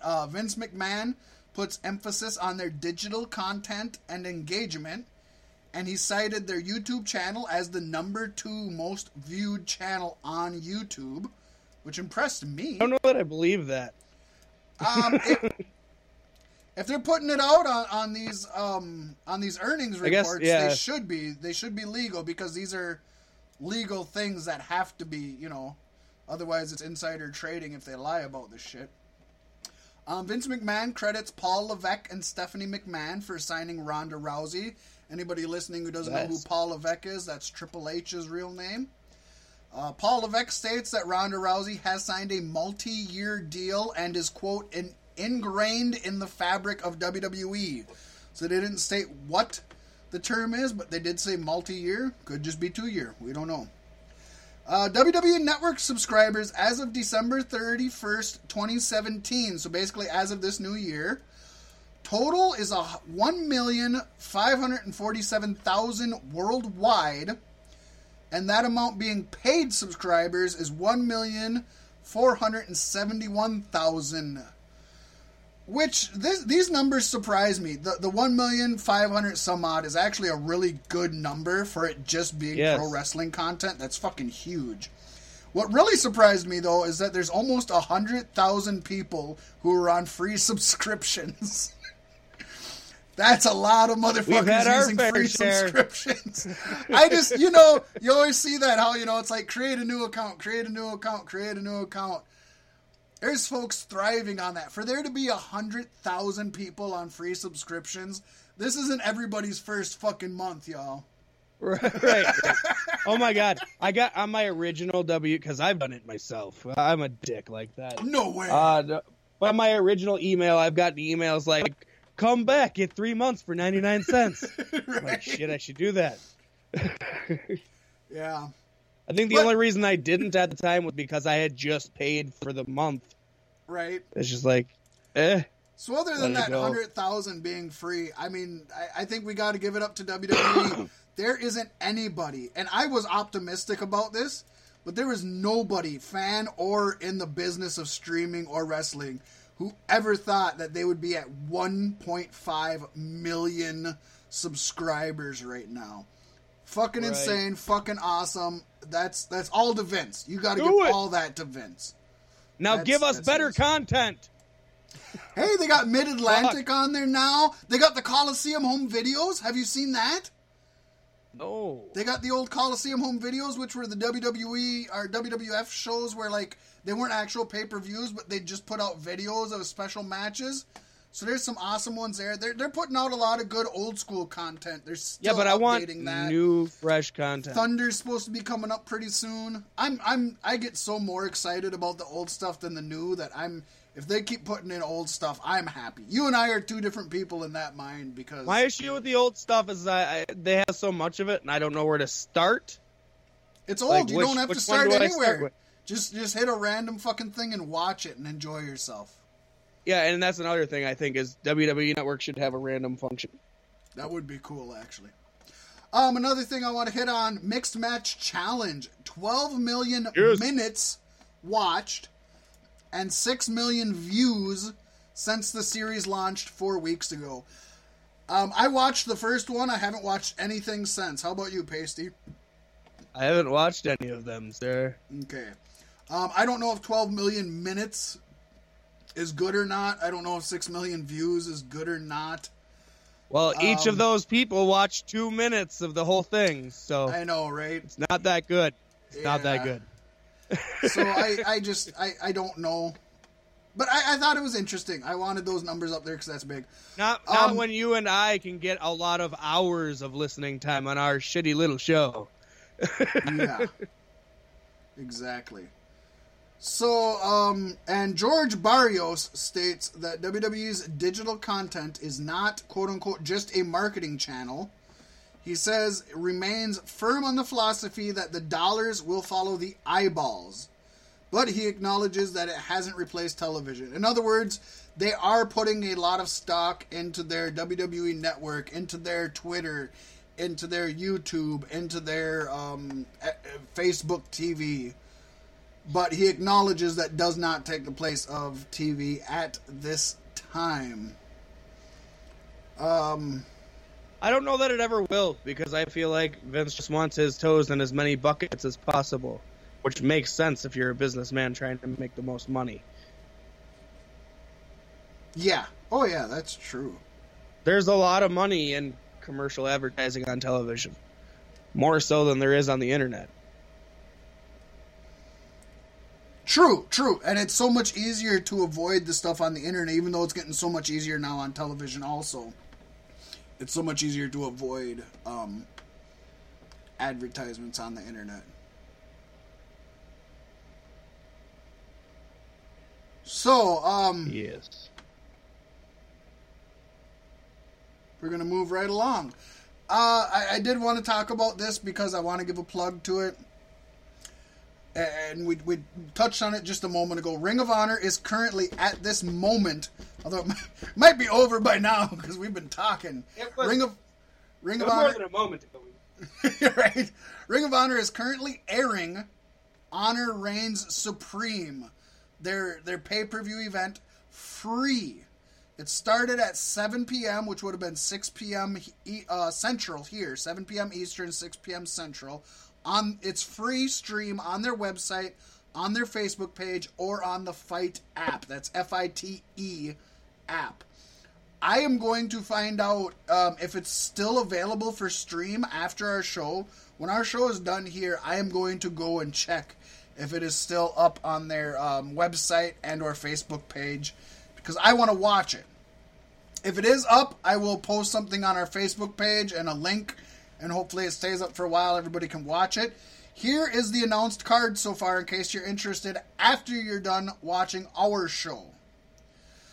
The Bullet Club, featuring Cody Rhodes, Marty Scurll, and Hangman Page, is taking on the Kingdom, Matt Taven, TK O'Ryan, and Vinny Marseglis.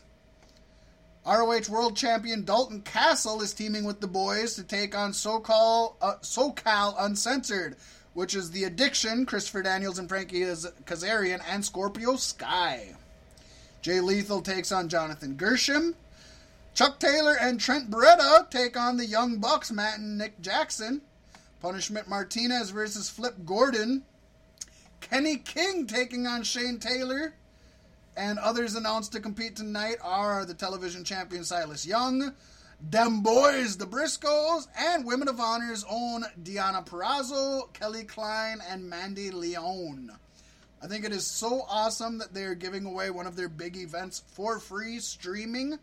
I know they just opened up their new Facebook page. I did not write it down. I believe it is, I think it's ROHWrestling.com. Why didn't I write that down to give them a plug? But I know they just opened up a new web address from what it used to be. I think it used to be ringofhonor.com. I think it's ROHWrestling.com now, so I think that's a way to get eyes on them there.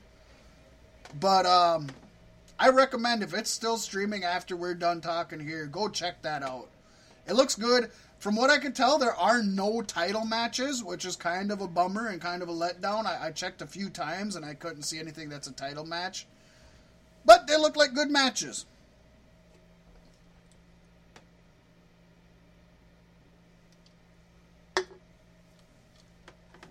Right, Pasty?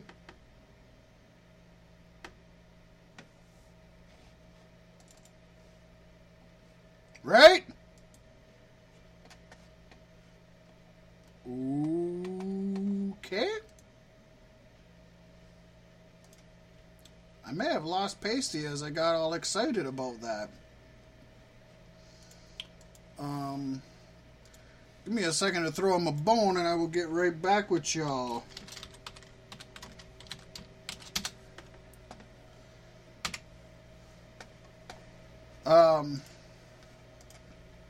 So, again, I definitely recommend checking that out. I'm going to check it out. Before we get into NXT TakeOver Philadelphia, and before we get over into the Royal Rumble predictions, I have a couple injuries to report.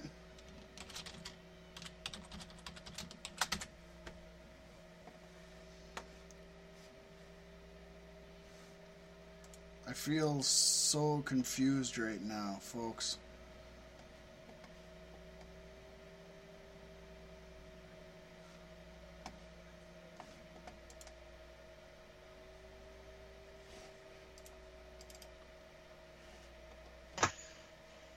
Hey, I just heard something. What? Okay, I heard you now. Hey. I heard you say what? You scared me. Woo! I'm a ghost. Alright, well, we're back at it. You heard me the whole time, huh? Yes, I was here the whole time. Okay, sounds good. Very strange. Very strange, but that's alright. I feel good that I'm not alone. My stuff stopped recording on my end, so I'm going to go scope that out. Oh, this is the best one, folks! So remember that! The best one! This brings us back to our fucking days when we started out when shit got all funky. Funky like a monkey. That's good. That's alright. Pasty will get us back up on the YouTube end. And while he's doing that, I'll go over some injuries and everything, and then we'll get into TakeOver, Royal Rumble, Raw, SmackDown, all of that fun shit. I'm happy. When we have less injuries, I'm always happier. And I've only got 2 injuries to report. One is really not good, and the other one is actually just a continuing thing. So, without further ado, Jason Jordan, as a lot of you may have noticed, he would not participate this Monday due to a neck injury. That is a legitimate neck injury. Yes, folks, Kurt Angle's baby boy actually ended up having neck surgery Tuesday morning, less than 24 hours after he appeared on that Raw, and was physical. He didn't really take a bump, but he was physical. According to WWE.com, he had an injury to a disc in his neck, which resulted in significant pain that was refractory to all conservative measures. What refractory to all conservative measures means, I think that just means that they had to do surgery or he was going to be in pain. I think it's a fancy phrase for that.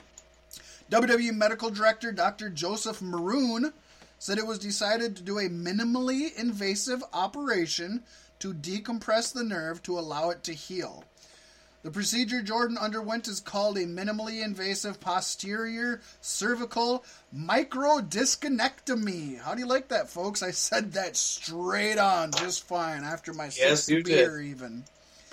It is not known just how long Jordan will be out of action, but this is neck surgery, so my guess is the poor guy is missing Mania, at least as an actual competitor, which is not good for him.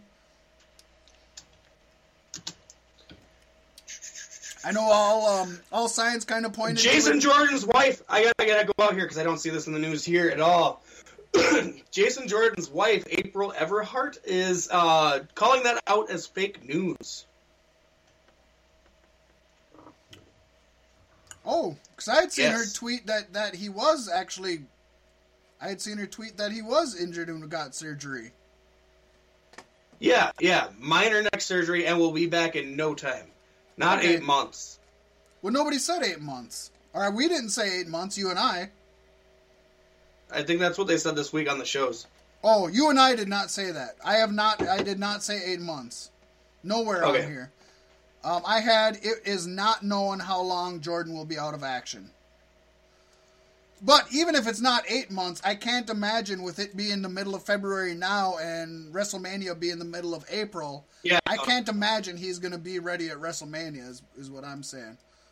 I was going to say, I seen a quote saying that Seth and Dean were supposed to hold the tag titles until just before WrestleMania, or at WrestleMania when Dean would stab Rollins in the back.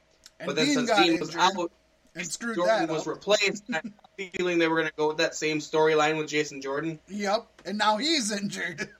So it's kind of rough on poor Seth. Is he injuring people or around people as they get injured?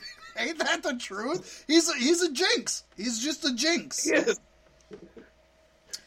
That's why Roman Reigns is reluctant to go back to the Shield. He's like, I'm doing pretty good over here, guys. So with Reigns probably being set to face Brock, it's like, what do they do with Rollins? They got him in this feud, in this kind of feud with the Bar now. So it's like, what do they do? Do they have him versus Sheamus or him versus Cesaro? Do they have a handicap match maybe? Does he get another? I hope they don't just team him with another guy. I hope not. It's been rough for poor Rollins, yeah. It really has. The other thing to talk about here is the Big Show.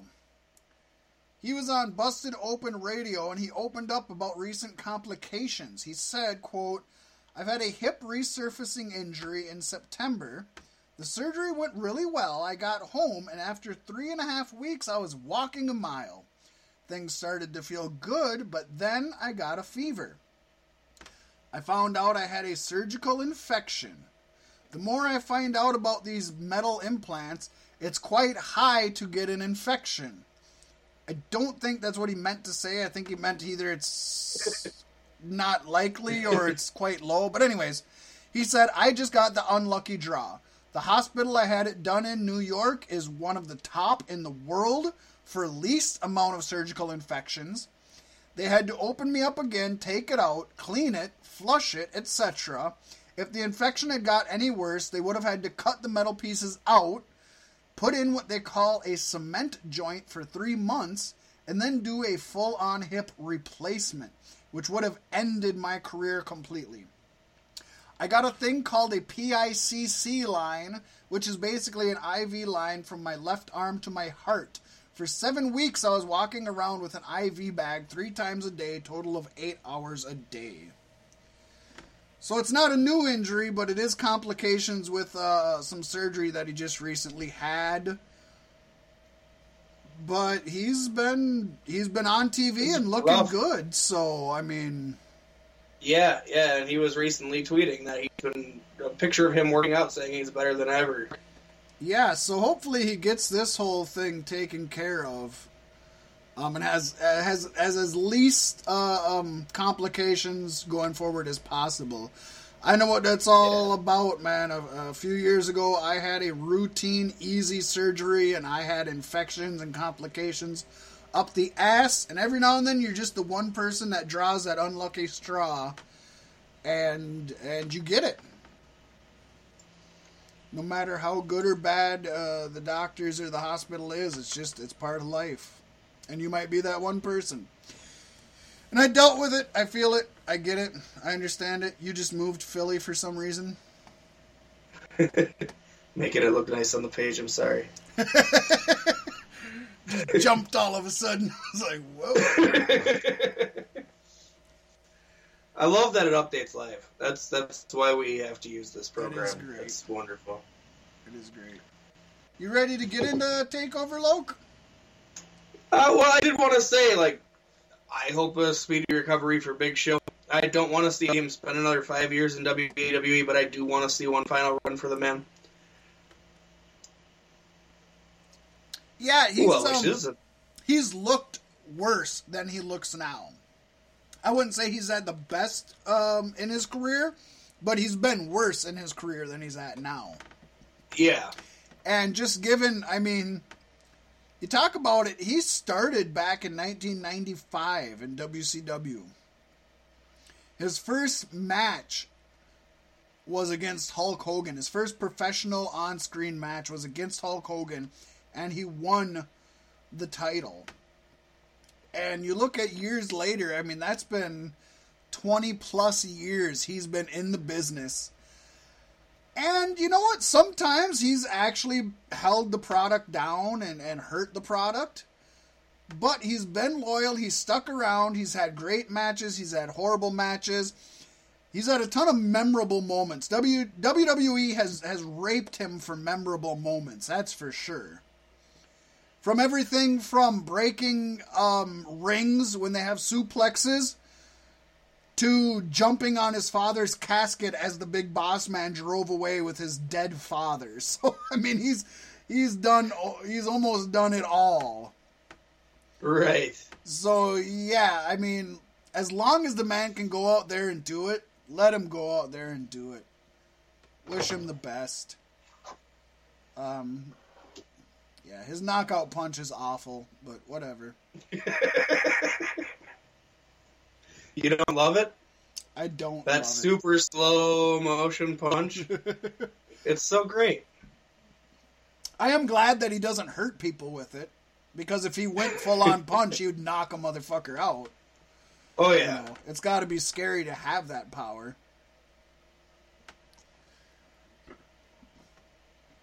And hey, he took a full-on punch from Floyd Mayweather. Yeah. Took a straight-on punch to the jaw that knocked him loopy. You got to give him credit for that. How many people will let a professional boxer, ungloved, just fucking wail him in the face? Not me. Not me. Not at all.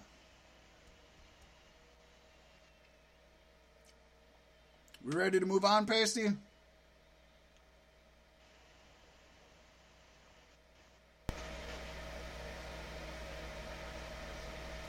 No? Yes? Yes. Yes. Oh, I didn't hear you. Sorry. Didn't hear you. Yes. All right. Weird. So, Philadelphia TakeOver happened a week, about almost 2 weeks ago now. Almost a week ago. Almost 2 weeks ago. Sorry. I don't know. Fuck it all. Anyways, awesome show. Some great matches. We're going to touch on a few of them.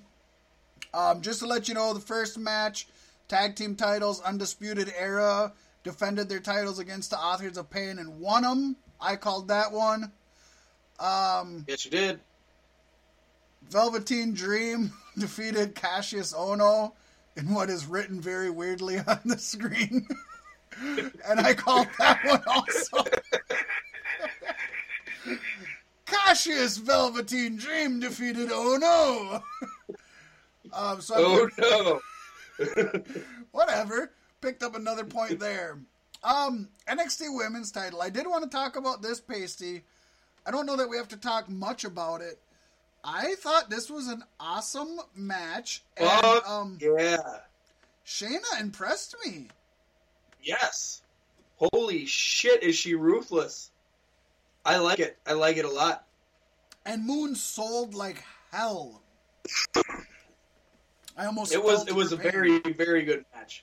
This, like I said, this takeover, I know when I was talking to you, we didn't get a chance to talk about it on the show, of course.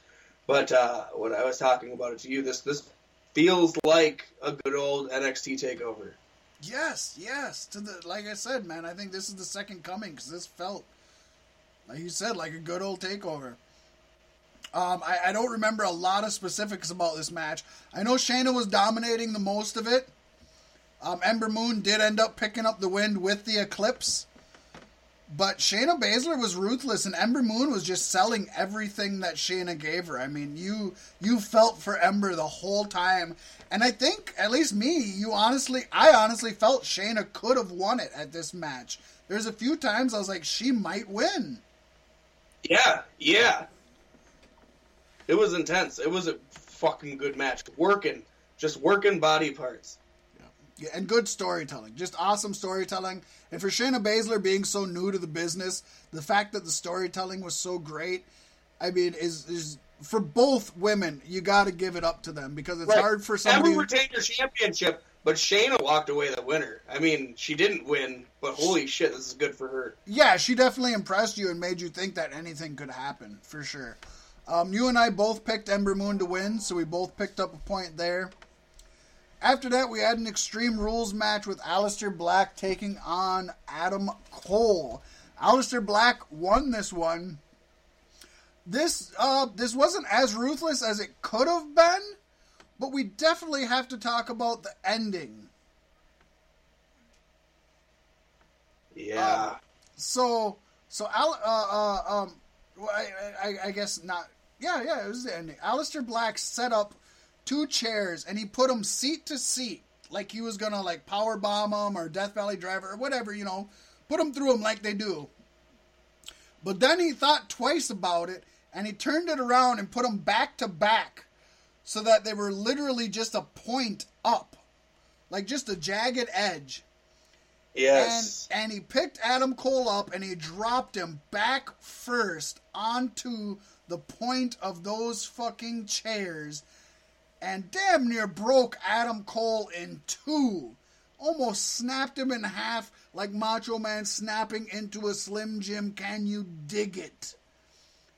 Holy shit. I mean, and it was a decent I Extreme marked Rules the fuck match. out when he did something as simple as turning the chairs around. Yeah! And I thought that Cole was gonna like weasel out of it. I thought it was going to be used against Aleister, because usually you set up what you're going through. You know what I mean? See, I didn't even think that. I thought he was going to weasel out of it and then get like Aleister's face onto one of the seats or something. I didn't even think they were going to use the two backs together, and they ended up doing it, and it looked sick. And not only do I got to give it to Adam Cole for taking it, because that had to hurt. I give so much credit to Aleister Black for not breaking Adam Cole's back and landing it somewhat safely. Yeah, he still fought in the Royal Rumble the next night. Oh, man. Awesome match. And when this match was over, I said to myself, this is the match of the night. No one's topping this. There was no way that Almas and Johnny Gargano were going to top this match. No way. It wasn't going to happen. That's where I was, too. I will give you that. That's exactly where I was. Holy shit. This was a good old fucking NXT takeover. My God. So then we seen the NXT title match. Catalina Winter. Andrade Cien Almas versus Johnny Gargano. And this, I mean... in 2018's Man very easily could end up being the match of the year. I honestly believe, and this is my opinion. I think I said it to you too, either through message or verbally. I honestly think this match was better than anything on Wrestle Kingdom. Yeah. And I don't say that lightly because this was, you know what? This Wrestle Kingdom was worse than the last 2 years. This wasn't the best Wrestle Kingdom ever. But it was still awesome. And the fact that this match on not only an NXT TakeOver, but just like a Rumble NXT TakeOver. This wasn't the Mania TakeOver. This is just a Rumble TakeOver. It's like, holy shit, the fact that this match was better than anything we've seen there. Fuck. It was amazing. You can't even explain it. And if you haven't watched, go sign up for a free WWE Network account. Right, everybody else has. You can't explain it. It was just so much back and forth. There were so many false finishes. There were so many times I thought it was over. I honestly... and you know what? Not only that, but I think they knew people like me were waiting for Ciampa to interfere because there was like so many times that it seemed like Ciampa was going to interfere. And I even seen it in the audience. There were so many times where something would happen and the audience would jump up and look towards the entryway waiting for Tommaso Ciampa.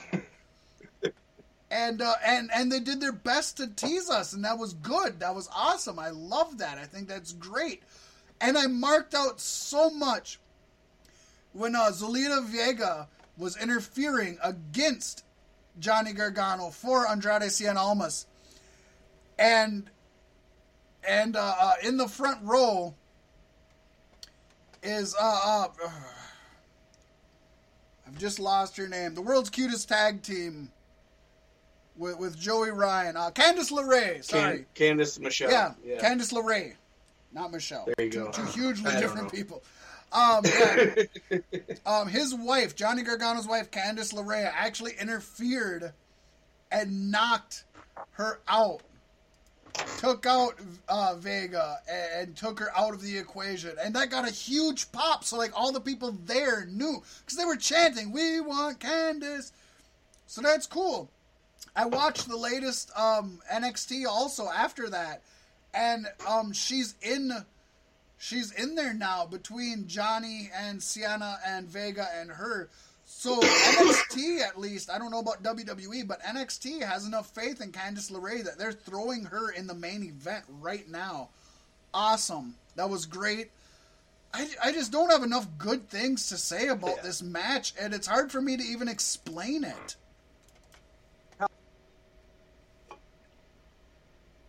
It was a fucking classic. It had everything you could possibly want. Easily. And more. It had stuff I didn't know I wanted. But I got a bone to pick with you, you motherfucking fucker. Alright. You do not get 0.5 points. Why not? I get half a point. Because Ciampa did not interfere in the match. That's why I get a half a point. No, you get like 0.25. You get 0.5 for calling out and not getting it. I'd have got 2 points if I'd have got it, right? I mean, you gotta get some kind of punishment. You can't just call the things and they don't happen.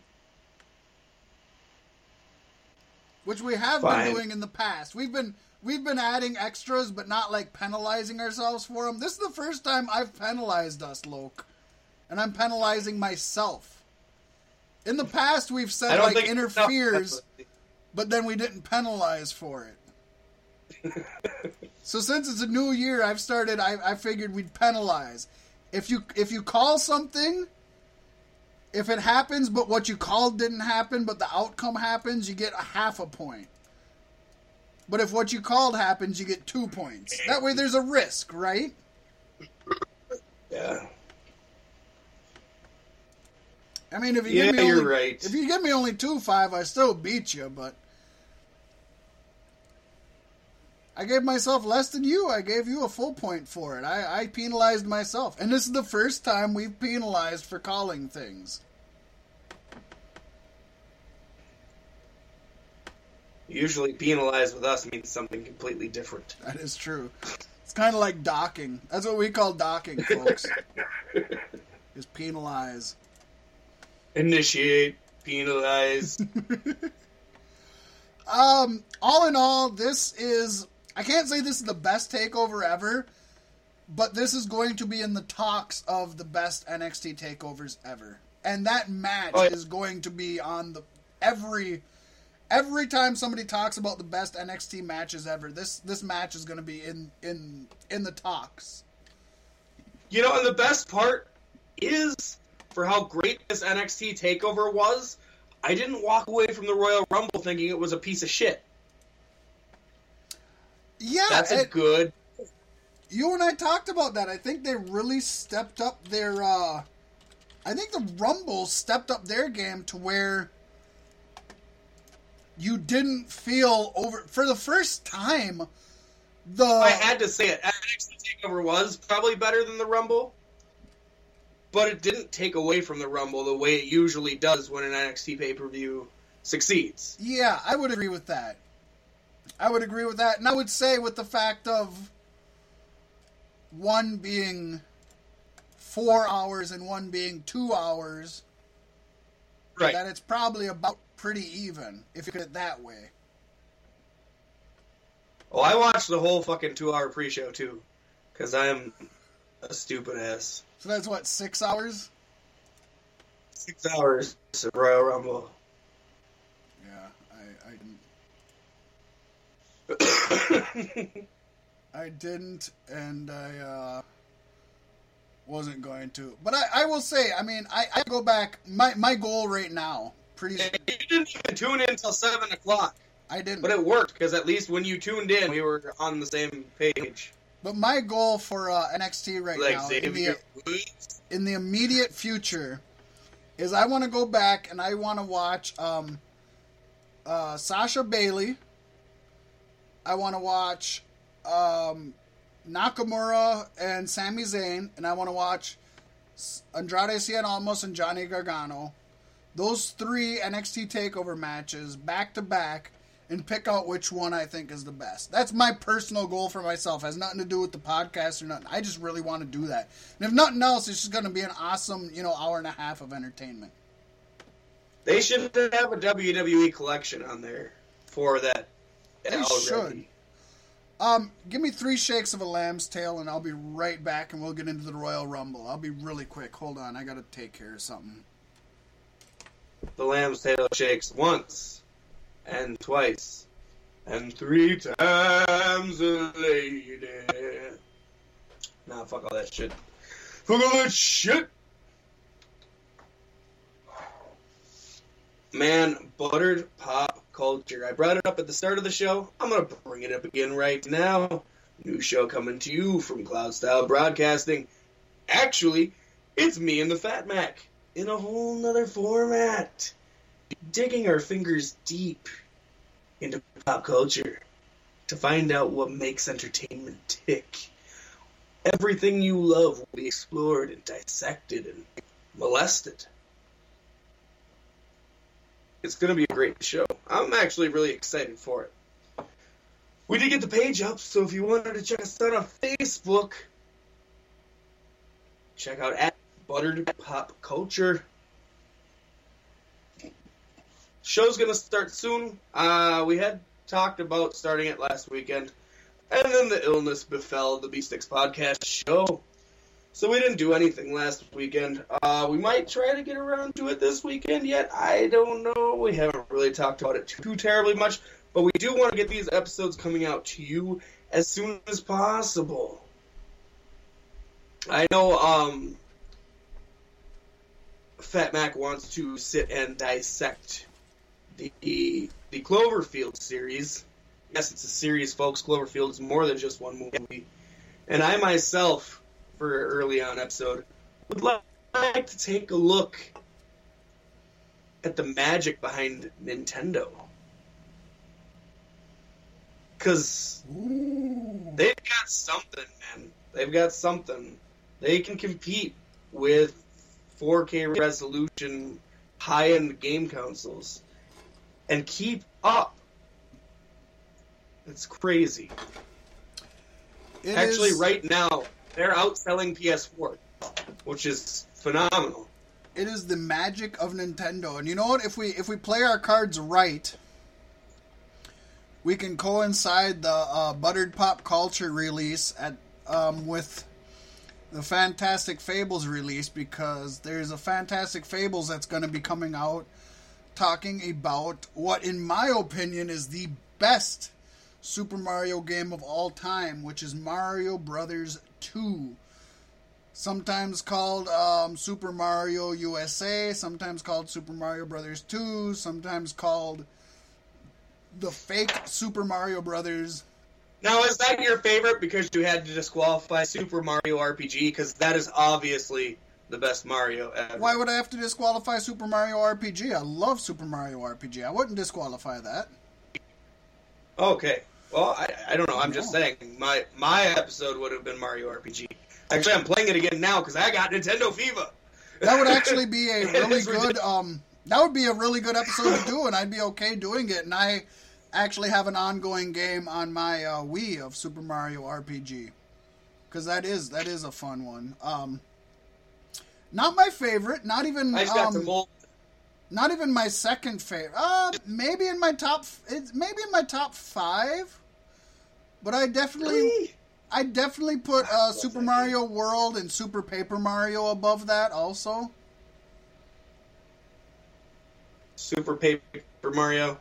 Yeah, Super Paper Mario is one of the best Mario games first two ever. Paper Marios are the only Paper Marios. No, first two. Super Paper Mario is the second one. The one with Count Black. Oh, okay. Okay. With the flip side and everything. No, the second one was Thousand Year Door, buddy. Yeah, that's the one with Count Black, Loke. That's the main villain. Yeah, but it's called Thousand Year Door. It's not called Super Paper.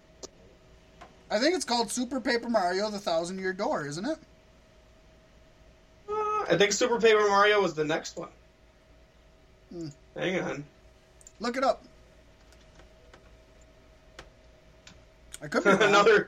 Another quick look into the show, guys. I am happy to say, even though the technical difficulties Super Paper Mario was the third one. Oh, okay. And that was on the Wii. So then I'm wrong. I meant Thousand Year Door, the one with Count Black, the one with the flip side and everything. Yes. Mimi and O-Chunks and all of them. I still want to say the first one's better, but I don't think it is. That was the very first game I ever stayed up all night playing. Yeah. I can believe that. Yes. I can believe that. But I do love Mario with the RPG mentality, which with both Paper Mario and Mario RPG gives you the RPG mentality. Both of them do.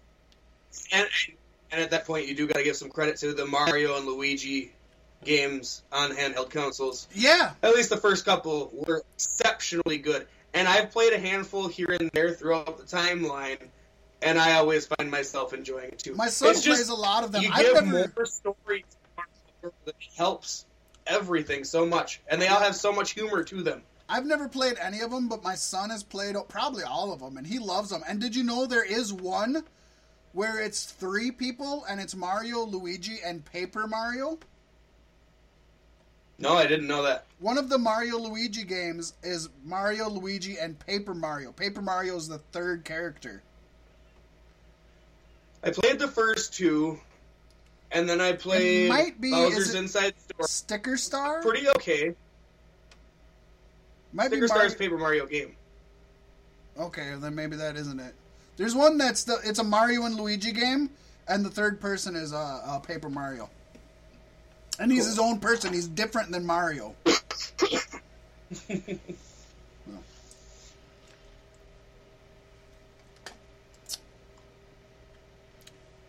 Anyway, let's talk about the Royal Rumble. I got a few matches we're going to talk about. First, let's say the pre-show had the U.S. Open Challenge. Bobby Roode defended his title against whatever Taker. It ended up being Mojo Rawley, and Bobby Roode won. I have heard that Dolph Ziggler was supposed to be the original guy to take it. And I have heard that... Oh, there was another person I heard was supposed to be the one to take it. Or to go against him. Every time I think Rude was supposed to win, but... I don't know. Dolph Ziggler, I know you picked Dolph Ziggler, but it just seems weird that he would have gave up the U.S. title just to come and try to win it back on this. Right. Now he's going after the WWE Championship. Which still makes no sense that he returned and did that. But anyways, Rude won. I got a point for that. But I will say, on the Royal Rumble, I ended up winning the majority of them, but I took the safe route. And all the way through, I think I took the safe route.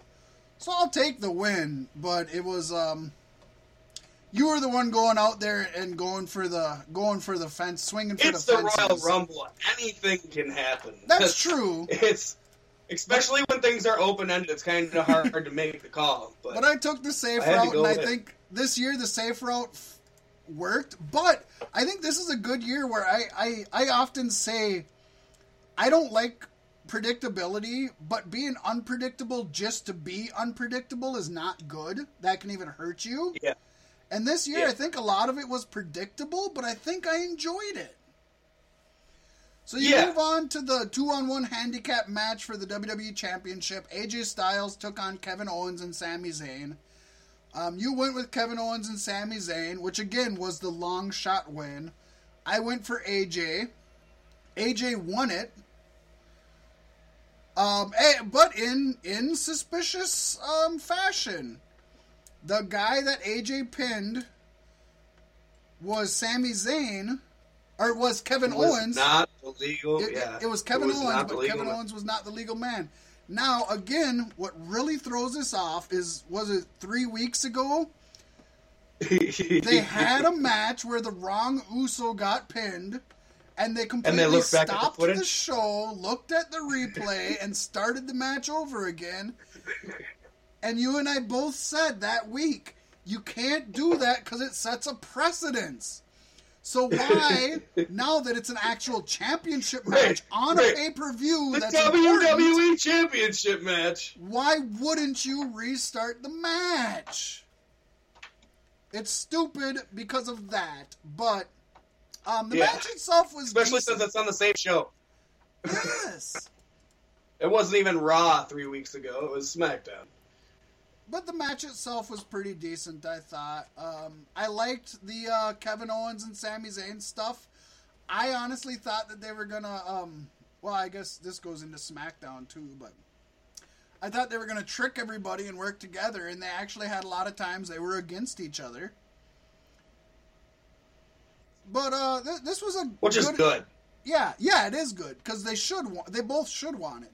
It was a good enough match. It wasn't amazing. The problem is they're just building this up to Kevin Owens versus Sami Zayn at WrestleMania. And we just had Kevin Owens versus Chris Jericho at WrestleMania. And it's the same story. And the storytelling was better last time. It was. And in this match specifically, it's just hard to make a handicap match amazing. So it was an okay match. It told the story. At least this time in Kevin Owens and Sami Zayn's feud, there's a story to it, not just these guys go way back and didn't like each other from back then. Right, that isn't just the story that they grew up together. I hear you there. They're giving them a reason to feud. Yeah. After that, we had a 2 out of 3 falls match for the tag team titles. Usos versus Gable and Benjamin. The Usos won the first 2 falls without Gable and Benjamin getting a single fall. I thought that was cool. I liked that they threw us off because I don't think either of us expected that. I don't think anybody expected it. Because even when I called it, I said Gable and Benjamin will get the first fall, and then the Usos will get the next 2. Guarantee it. Good match. It wasn't the 2 out of 3 falls match that I wanted. That was just a hard-fought, fucking crazy, 45-minute match. But it can't be on the pay-per-view. No, well, it could, but with 2 Rumbles it can't. You're right. With 2 Rumbles it can't be. No. But this was an unpredictability that I thought worked well. I did not see that happening I thought it worked good. I thought it helped push the Usos. I really enjoyed this match also. Pasty, you called the Usos. You get a point for that. I did not call the Usos. I get a point. Then we had the Men's Royal Rumble. Halfway through the match, I don't think anybody predicted that either. That the mid-main event would be the Men's Royal Rumble. Right. I was really not happy when AJ Styles defended his championship to open up the night, and I was less happy when the Men's Royal Rumble started. But seeing the pay-per-view as a whole, it all makes sense. Yeah, I would agree with you. After you step back and look at the whole painting, it's cohesive. Every time they did something like that, I'm like, okay, well, this better be fucking good then. And it didn't disappoint me. And it was. So, good. The Rumble, good. This was one of the better Rumble matches we've had for a long time. I thought. Yeah, I actually paid attention to the Royal Rumble. Yeah, it was like, wow. Now, full discretion here, folks. I tuned in right now. So when the Men's Royal Rumble started, 7 o'clock. was when I first tuned into the whole pay-per-view. For some I gotta reason... make sure I message you when I know a pay-per-view is starting earlier. Right. Because you're always like, I thought it was at 7. No, man, it's a big 4. Yeah, for some These reason... things are like 12 hours long. I wasn't thinking about it. Because the thing is... Earlier, I had thought about, it's coming up, like at 5 o'clock. I was like, I know it's coming up. And so I decided to watch something that was like an hour long or something, or 2 hours long to kill the time. So it was like, I could have. But anyways, I really was invested in this. Finn Balor was what, number 2 or number 3 or something? I think number 3. They had, anyways, the whole time... There was always somebody in there that you were interested in. And there was always action going on. I really enjoyed that. It came down to 6 people. And this was awesome because they had the old guard versus the new guard. On the old guard side, they had Randy Orton, John Cena, and Rey Mysterio. And by the way, Rey Mysterio got a much better reaction than he did when everybody expected Daniel Bryan to be number 30 and Rey Mysterio came instead and got nothing but boos. Much better this time. And then on the new guard side, you had Roman Reigns, Finn Balor, and Shinsuke Nakamura. And they was in it number 2. What's that? Finn Balor was in it number 2. Okay. Yeah, and back. You know what? Sorry. And the way they were selling Finn Balor and the fact that he was at number 2, I thought that maybe he could win it. And I know 2 weeks ago when we had our preview for it, I said Shinsuke Nakamura was my pick, but Finn Balor might have been my number 2, and I was almost thinking Finn Balor was going to win this. So they had him across the ring. And then going to fight Brock Lesnar at WrestleMania. Yeah. They had 3 and 3. I don't want to see that. Looking at each other. And so they all fought, the 6 of them. Rabble. Anyways, of course, Rey Mysterio gets thrown out, and Finn Balor gets thrown out. And it comes down to John Cena, Randy Orton, Roman Reigns, and Nakamura. And I messaged you, Pasty, and I said, this is where we find out if WWE listens to the fans. Yep.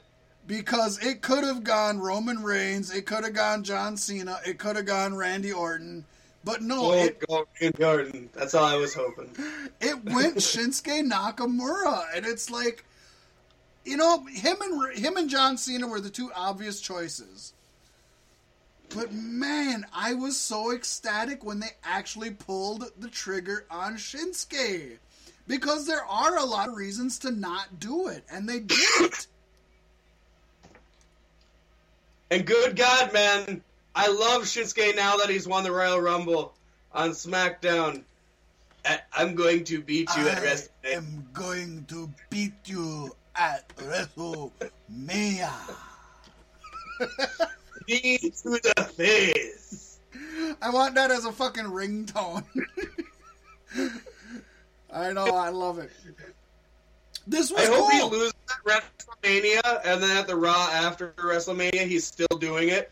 Right? That would be great. This was good. This had me jumping. This had me hooping. This had me hollering. This gave me faith because, like I said, I honestly felt like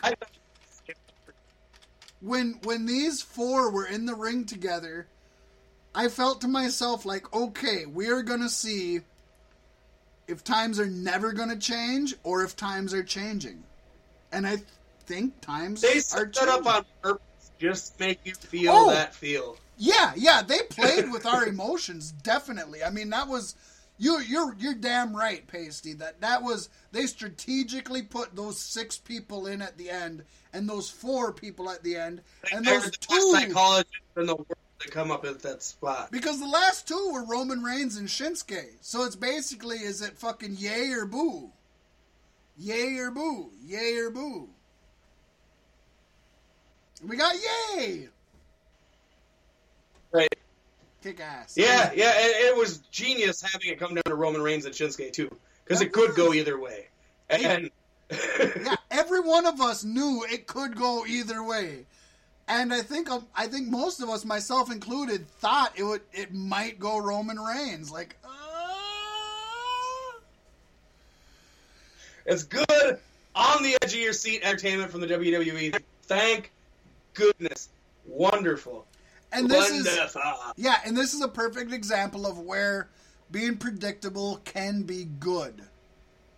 Yes. Because a lot of us, I mean, me picking Nakamura was the safe bet. It's not like I went out of the fucking realm and said, hey, I'm going to pick Nakamura. That was a fairly safe bet for me to pick. I picked Big Cass, and I'm very disappointed in myself. And I got a point and you didn't. But it's good because My guy if they, didn't even enter in the Rumble. if they would have picked Randy Orton, yeah, that's right. Your guy didn't even enter. That's true. I made up for it in my women's predictions, though. But if they would have picked Randy Orton just to be unpredictable, that would have been horrible. Horrible. So that's a good example of that. Moving on, we had the tag titles for Raw. Seth Rollins and Jason Jordan versus The Bar. The Bar ended up winning the titles from Jordan and Rollins after... I don't even remember what happened. Fuck. Do you remember, Pasty? Some kind of shenanigans on Jordan's Yeah, end. what shenanigans? Jason Jordan being a shenanigan. Oh, yeah, he sat down on the stairs. He pegged himself out and sat down on the stairs. Oh, yeah, he was knocked with a concussion, and then this week they said that it was a neck injury, which didn't make sense, but whatever. It was a neck injury. Then why were you knocked loopy, you fucker? Yeah, you're right. So Bar won. I got a point on that. Triple threat for the Universal Championship. Brock Lesnar versus Braun Strowman versus Kane. For the most part, this was your typical big man cluster blast. In a good way. That seen them throw everything at it. And as we predicted, Brock Lesnar ended up getting the pin on Kane. We basically spilled it out fucking for you on that.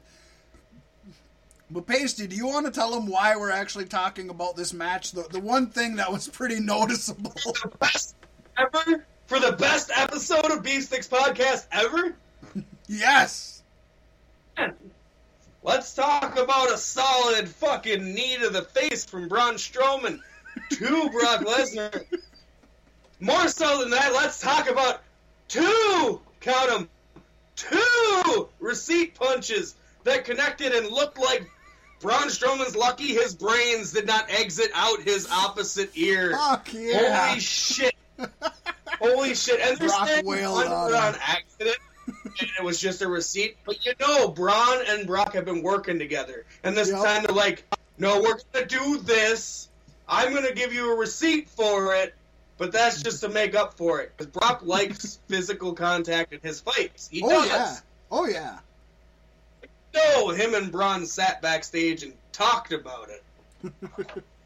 I don't think it was accidental.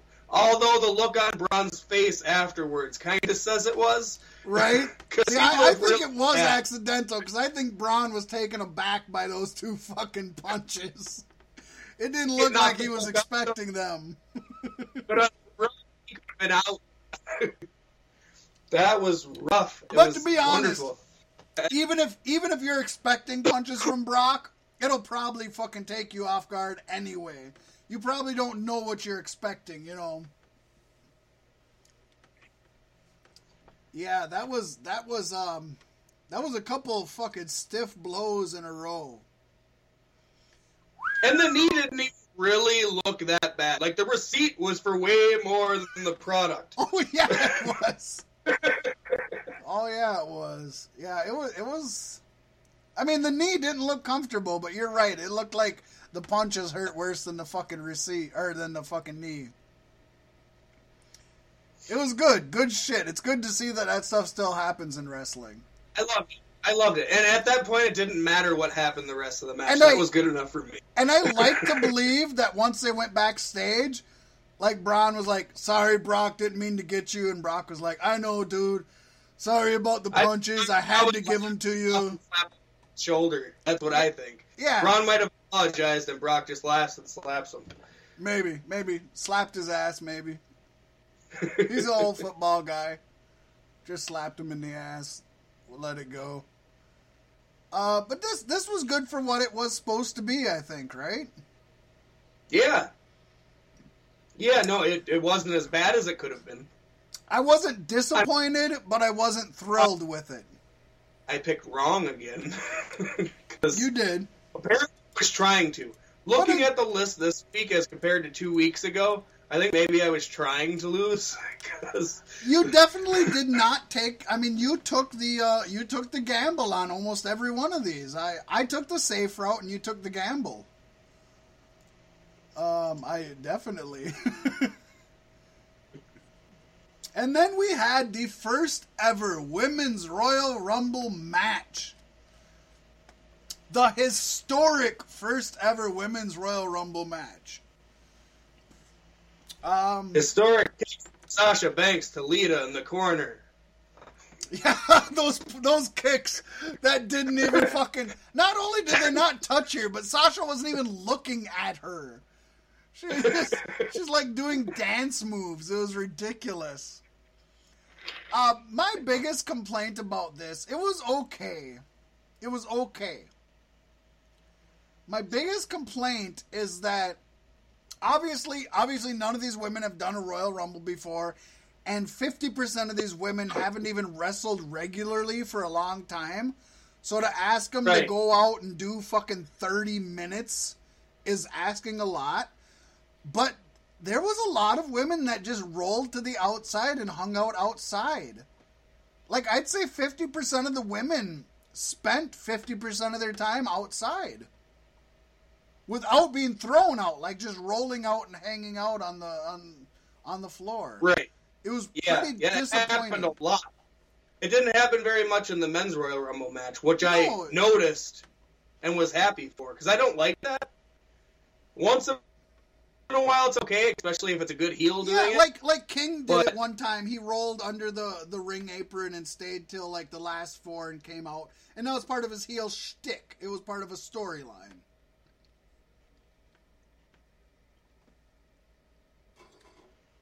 But this was not. That bothered me. Other than that, it was okay. For being That's what I want to see. Yeah, for being the first ever, it was okay. Heel, roll out, stay out until somebody thinks they won, and they leave the ring. Big guy goes over the top rope, steps over it all, steps down, and then the heel rolls in. That would be great. And then he just wins. Yes. That would be. I want that. I want that 1 year. 1 year, not a lot. No, you wouldn't want that year after year after year. But so the last four on this one was Sasha Banks, Brie Bella, Nikki Bella, and Asuka. Again, I think they did a good job of making you think 3 out of these 4 could win it. I think Nikki Bella and Asuka were the 2 forerunners, obviously. But Sasha could have also won it, especially since she came in at number 1. And I messaged you while we were watching it that Stephanie kept talking about Sasha. So I was like, is she like, does she know Sasha's going to win and she's just subconsciously talking about her? And I thought coming in at number 1 and it being the first women's rumble, it'd be poignant. Right. Like the number 1 in the first 1-1, you know, that kind of stuff. And I'd be okay with Sasha winning the first one, but I'm glad it was Asuka. They made her look dominant. I'm glad it wasn't Nikki. Out of all the 4, I'm so glad it just wasn't Nikki. If it had been John Cena winning... I wasn't very happy. Yeah, if it would have been John Cena winning the men's and Nikki winning the women's, I might have been done with wrestling altogether. There might not be a Beef Sticks podcast today.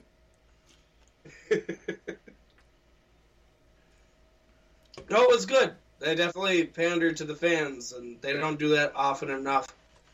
But they did it now, and it counted. It really did. And I know my pick was for Beth Phoenix. It was actually in the Rumble, unlike Big Cass. Right? It's funny, you pick somebody in the Women's Rumble who isn't even contracted, and she's the one that was in. In the Men's Rumble, you picked somebody contracted, and he didn't even make it. Who would have a feasible return at Royal Rumble. Yeah. Didn't even make it in. And I think it's worth noting, without trying to pull the fucking race card, that both winners of both Royal Rumbles this year are of Japanese descent. And historically, WWE is not the friendliest or the best representative of Japanese wrestlers. So the fact Let's that... talk about Funaki. Yeah, there's a long fucking line. There's a hell of a list. Right. So the fact that both Asuka and Shinsuke are Japanese wrestlers, and they both won the Royal Rumble, is a huge stepping stone for WWE alone. Just that they're expanding their horizons. I think that's awesome. And I think that's huge for the Japanese culture. Let's put it out there that these guys they got the drive and the discipline that now the Americans want to see. I mean, these people come from the Japanese culture. They did something right.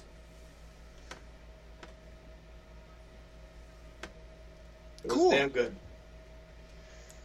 And then to top it all off, Asuka gets to choose her champion. The champions are in the ring. Asuka's like, who do I want? Who do I want? And then... And up comes Ronda Rousey.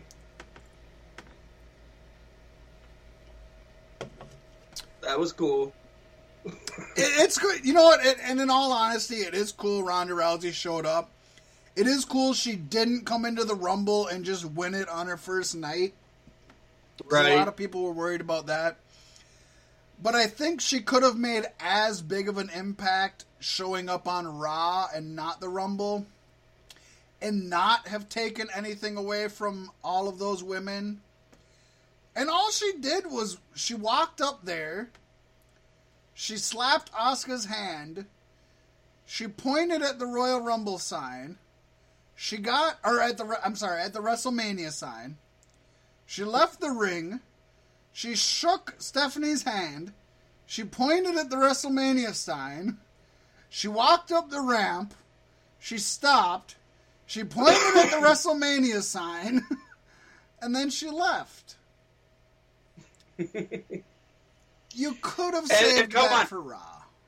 Her theme song Yes! totally screams Awesome. she's going to have a war with Stephanie McMahon.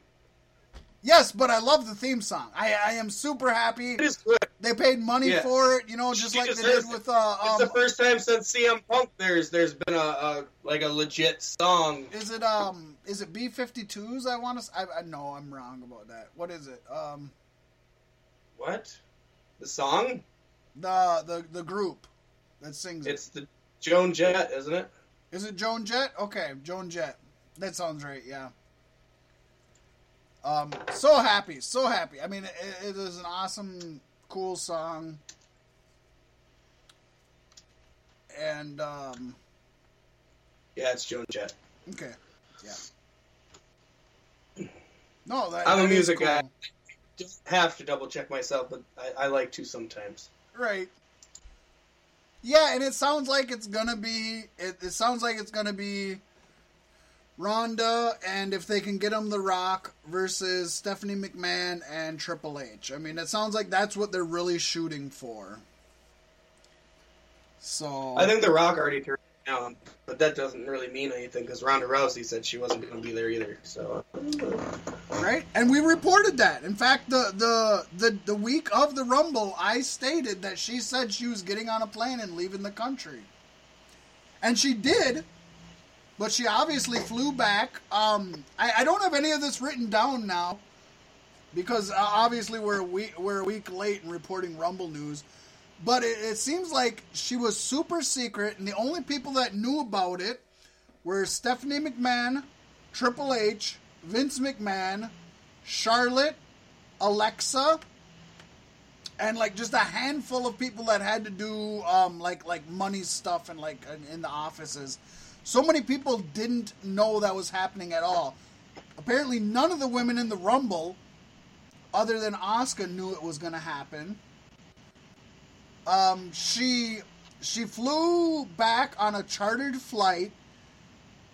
She took a hotel that was like blocks and blocks and blocks away. She came in at the last minute and was brought in under fucking lock and key. Like, apparently it was a really super secret deal for her to get there. Like, very, very fucking few people knew about it. right, Allegedly. the president doesn't even get around like that. No, but, you know, fuck him anyways.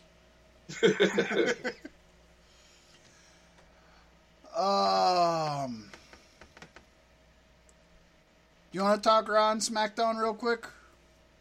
Yeah, we can hit it at light speed. Alright, so Raw was awesome because we started with a match and not a promo, although the match was Roman Reigns versus Bray Wyatt, and we've seen that a million times before, and it wasn't that great tonight. Woken Matt Hardy did attack Bray afterwards, so that was kind of cool. What do you think, Pasty? It was not a promo to start the show. That's a fucking plus. I was confused. I'm like, did who cut the promo from the show this week? Right? But then the promo happened afterwards anyway, so. So we had Kurt Angle out, and he announced that Bayley, Sasha Banks, Mickie James, Sonya Deville, and Mandy Rose will compete against Alexa Bliss in the first Women's Elimination Chamber match. So Alexa Bliss is defending her title, where Brock Lesnar is not defending his. Nia Jax, on the other hand, is going to face Asuka at Elimination Chamber. And if Nia Jax wins, she will be added to the WrestleMania title match, which we don't even know what the title match is going to be, because Asuka hasn't picked who she's going to wrestle yet. Alexa Bliss complained about having to defend her title at the Elimination Chamber, and I have been vocal about this also. It seems really stupid that you have a men's and women's chamber. The men's is for a number one contender, and the women's is for the title. Seems really stupid to me. Pasty? I think it just gives the pay-per-view a bit of extra flavor. It's not the same exact thing. It's two different matches going for different goals. I think it's cool. It is kind of stupid that Brock Lesnar gets to sit back and do nothing while other champions are constantly working, but that's the way that is. Now, you're not Brock Lesnar. One thing I want to bring up, though, which I didn't notice, so I'm going to bring it up. Kurt Angle mentioned, he said, hey, you know what? Brock Lesnar defended his title at Royal Rumble, which Brock did. And Kurt Angle said Alexa Bliss... And she hasn't defended it since October. He said you haven't defended it since October. Now, I think this is the fucking way that WWE needs to book their champions. Because, you know me, I've told you I like how Brock Lesnar is booked and he's special and he doesn't compete a lot. Now, I didn't even realize Alexa Bliss hasn't had a title match since October because they've been having her come out. They've been having her have non-title matches. They've been having her do live appearances. Like, I didn't notice it's been that long since she hasn't had it. So I think that's the best of both worlds. She's a special attraction because she doesn't defend it all the time. But I don't miss her because she's there all the time.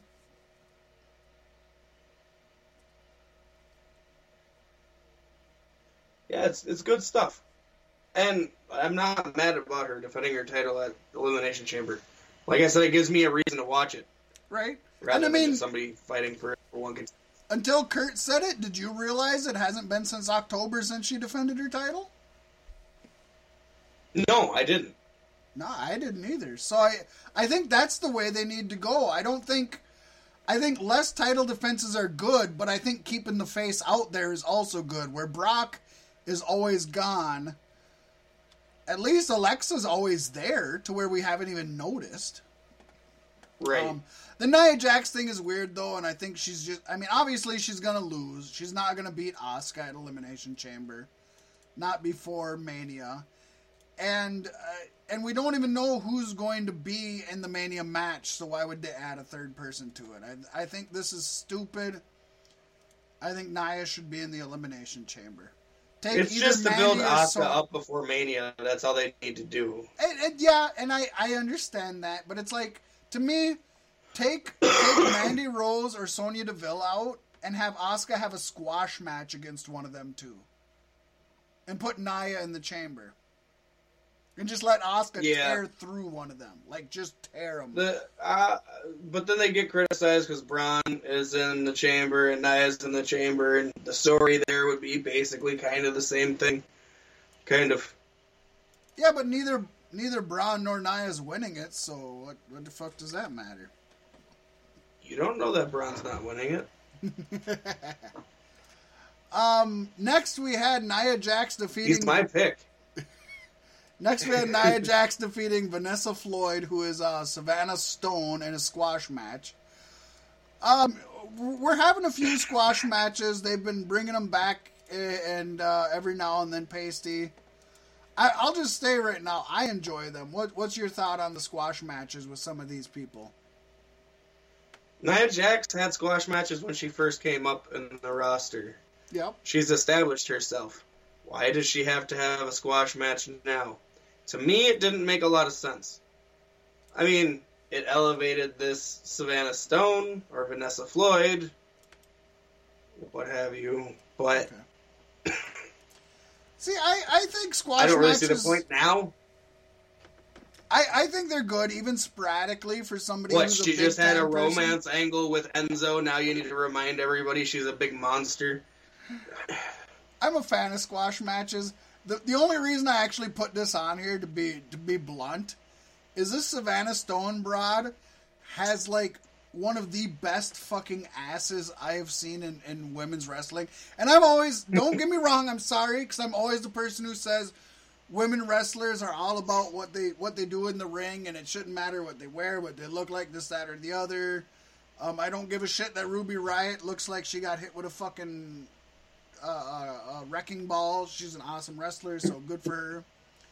But this woman had such an ass. I was in love with her ass. I couldn't take my eyes off her ass the whole match. And then I did a little research into her because I loved her ass. This broad is only 17 years old, and she's been wrestling since she's been 14. So, kudos to you. And you know what? I will fuck that 17-year-old. And I'm just going to say that right now. So, Savannah, if you're listening, come lick my balls, baby. Lastly, we had a triple threat match. Elias Samson defeated John Cena and Braun Strowman. I never in my life thought I would say those words. Now listen to this, folks. Right. Even more than that, the winner of this match actually gets something. This wasn't a throwaway match. The winner of this match gets to enter the Elimination Chamber last at the number 6 spot. So it's a big deal. It's a big deal. They kept pushing that 50% of the winners have been from 6 and 5, but they don't talk about the 5 spot. So I thought that's stupid. But whatever. This was an okay match. Strowman hit Cena with a running power slam, and then Elias actually threw Strowman out of the ring and stole the pin from Strowman onto Cena. And then after the match, Strowman, being pissed as shit, hit a power slam on Elias. And then he ended up hitting 3 total on both Cena and Elias Sampson. So like 6 power slams throughout this whole segment. In a very non-heel move, in listening to what the crowd wanted. One more time! One more time! Okay. And they tried to do the thing like, I'm going to step out of the ring. Nah, I'm going back. Yeah, we have to mention that he kind of did the Hulk Hogan ear cup thing, which seems way out of character for him. Like, it was way too pandering to the crowd and less of a monster. But I think it's because of the Mixed Match Challenge, to be completely honest. It could be. And I will say this. I think this match did everything. I've seen a lot of people complain about this online. And I personally think this match did everything it was supposed to do. Mm-hmm. I think it elevated Elias because he got the win in a triple threat match against Cena and Strowman. No matter what you say, that's huge. Yeah. And the way he did it was he used his brain, which isn't bad. You need that in the elimination chamber. Exactly. Then you had Strowman dominating afterwards, and he looked strong afterwards. That was awesome. And John Cena did kind of look weak, but he is obvious. We all know he's on his way out. He's putting young talent over. He has put both Elias Sampson and Braun Strowman over in a big way in just this one match. And I think that's huge for him. I think that's awesome. So I think this was great all around. I don't see anything wrong with this. It's not like Elias is going to win the elimination chamber match. No, even coming in last. I worry that they're going to play it off as like a joke thing where he's the last one to come out, but he's eliminated 5 seconds later. They could. I hope not also, because they're doing a decent job of building him. I can't see Elias versus Brock Lesnar ever. I wouldn't say ever, but not anywhere recently, no. Ever. If Brock is smart, not ever, no. So that. Although I would like to see Elias sing songs about him, but I don't want to watch the match. That's basically Raw in a nutshell. So I'll talk SmackDown Live. There's a few less on that, but it's an hour less. Started with Shane and Bryan doing their opening promo, which has just been fucking done. It's the exact same promo for the last 2 months, if not more. AJ Styles comes out, says SmackDown management is obsessing over Kevin Owens and Sami Zayn, which he's right. He says it's not just Daniel Bryan, it's also Shane McMahon, and that every decision they make based on Kevin Owens and Sami Zayn affects AJ Styles. And he's right. And I'm just sick of all 5 of these fucking competitors. I'm sick of all 5 of these people. Shane, Daniel, AJ, Zayn, and Owens. I just take all 5 of them and never let the other 5 see each other again. Fuck. I'm done with it, Pasty. It's okay, WrestleMania's almost here. It's almost over. It's almost over. Rip that bandage off.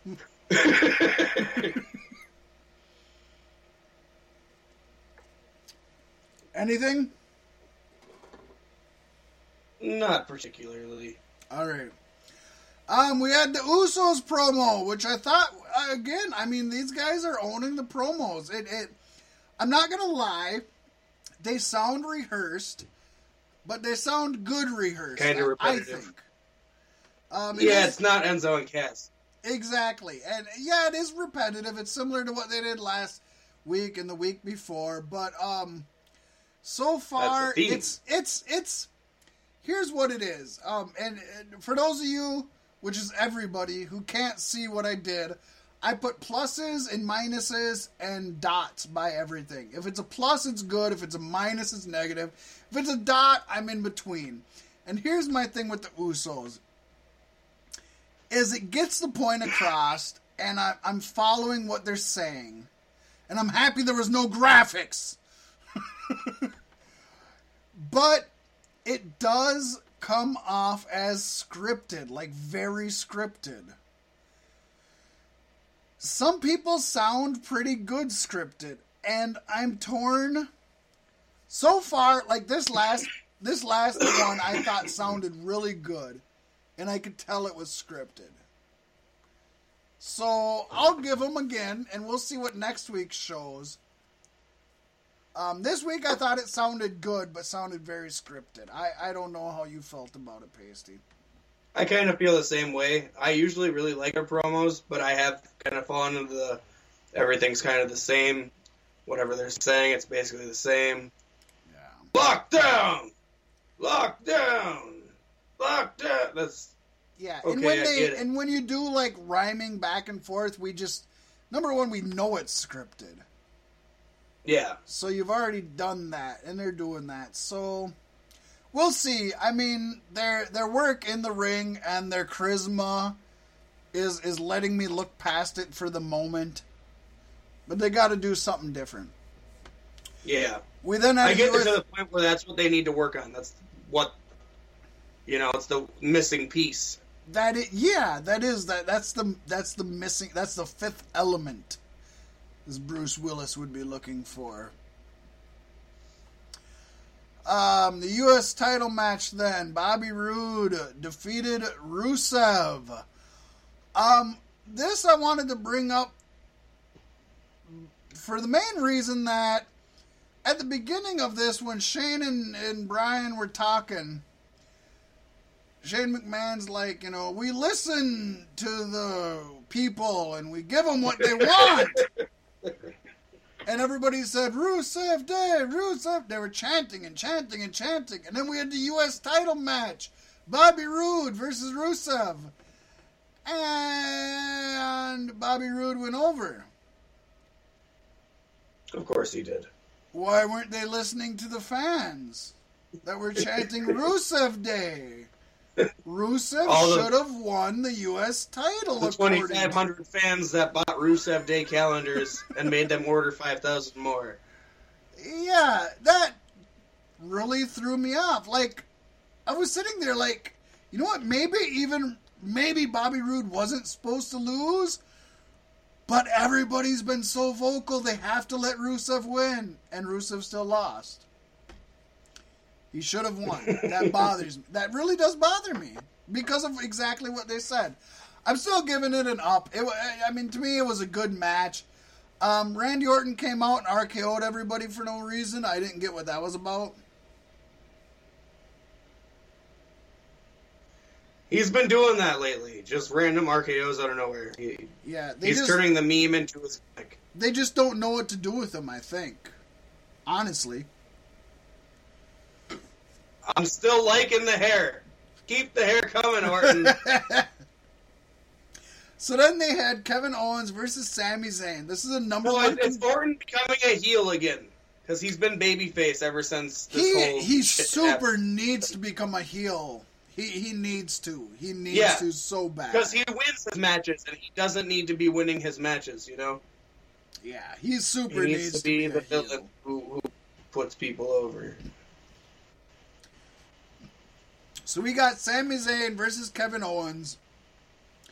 Maybe it's time for him to form his own faction.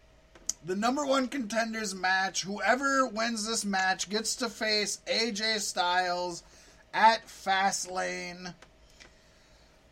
This was actually an awesome match. This was maybe the best match we've seen Owens and Zayn in. Because most of their matches have been pretty disappointing, to be honest, which is sad but true. And this was Huh? I said just wait for Mania. Oh, yeah. Well, hopefully.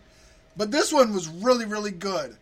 But, as you and I kind of talked about, the ending to me really made this a shitty match. For almost no reason. Because Sami Zayn is yelling at AJ and spun his chair, AJ Styles attacks not only Sami Zayn, but also Kevin Owens to get the match thrown out to where they make it a triple threat match for the title at Fastlane. Kevin Owens versus Sami Zayn versus AJ Styles. And no, folks, this isn't even the end of that. But we'll get to that in just a little bit. What do you think of the match, Pacey? Dumb. This is the second time in 2 weeks that he's done this to himself. That he's fucked himself over. This isn't Shane and Daniels doing. AJ, no. This is your doing. He would have beat Sami Zayn before the Rumble had he not left the ring multiple times to attack and injure Kevin Owens, who he had already beat. It was done. It was over. Right. And now he fucked himself over again. Well, even the Rumble, it's kind of annoying. He, like, when he said, why don't I just face Sami Zayn and Kevin Owens together, the first time I heard him say it, I thought he actually meant it. You know, the commentators tried to play it off like, oh, he was being sarcastic, like it's been so hard, but he literally asked for that match. And then, like you said, he's like, every chance AJ has gotten, he's tried to screw himself. Good match, though, right? Yeah. Yeah, I liked it. And Good like match. I said, I'm excited for Mania. So it's gotta be Mania. What makes this match worse, though, is just yesterday, folks. The 8th of February, a Thursday, Shane McMahon put out a tweet saying that on SmackDown there's going to be a match between Baron Corbin and Dolph Ziggler. And whoever wins that match will get added to the Triple Threat WWE Championship match at Fastlane, making it a fatal 4-way. What does that have to do with anything? Fuck! It's just getting Neither of them deserve ridiculous. It. Were either of them even on the power rankings for that week? No, they weren't. And you know what? We're way over. Let's talk about that. Yeah, we're way over time, but we got to talk about that. So let me start with saying, okay, when I heard about this, the first thing I thought was it's stupid because it's not the fans doing it, it's the wrestlers, so it really doesn't matter to any of us as the fans, anyways, to me. But I said, okay, this will be interesting if it's legit. But how do we know if it's legit? We don't, right? It's hard to tell. Right. But then this Tuesday, they had the first top 10 ranking. And number 10 was Mr. 10 himself, Ty Dillinger. And I said, right then, fuck, this isn't legit. This is, oh, shit. Something, damn. That's how much it pissed you off. Are you there? I killed you. I'm sorry. Holy shit. Woo. Yeah, it really got me going. I killed my mic, folks. Pacey, how do I sound? Where am I? A little quiet. Am I a little quiet? You're a little quiet. I'm gonna bring it here. There we go. We'll do better. Woo! Okay, it got me pumped up, man. I'm sorry about that. But yeah, that's my point. As soon as Ty Dillinger was number 10, I was like, this is such fake bullshit.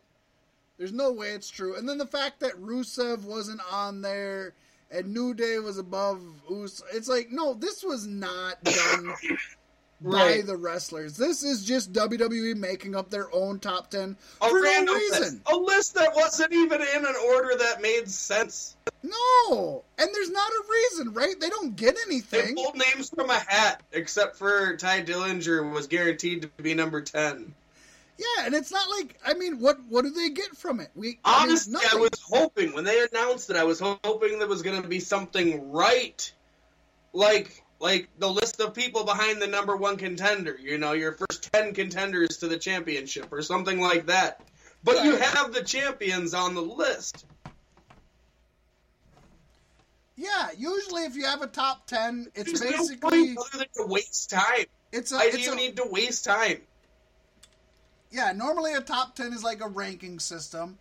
And usually your number one would be like your number one contender. So that means that person is probably next in line for the belt. This means nothing. To do. No. It should just transform and be like, oh, we fucked this up. Next week they come back and they're like, okay, there's 2 lists. Men and women, and it's your contenderships. That's what the list should be. Yeah, God and why would it be? And why would it? No.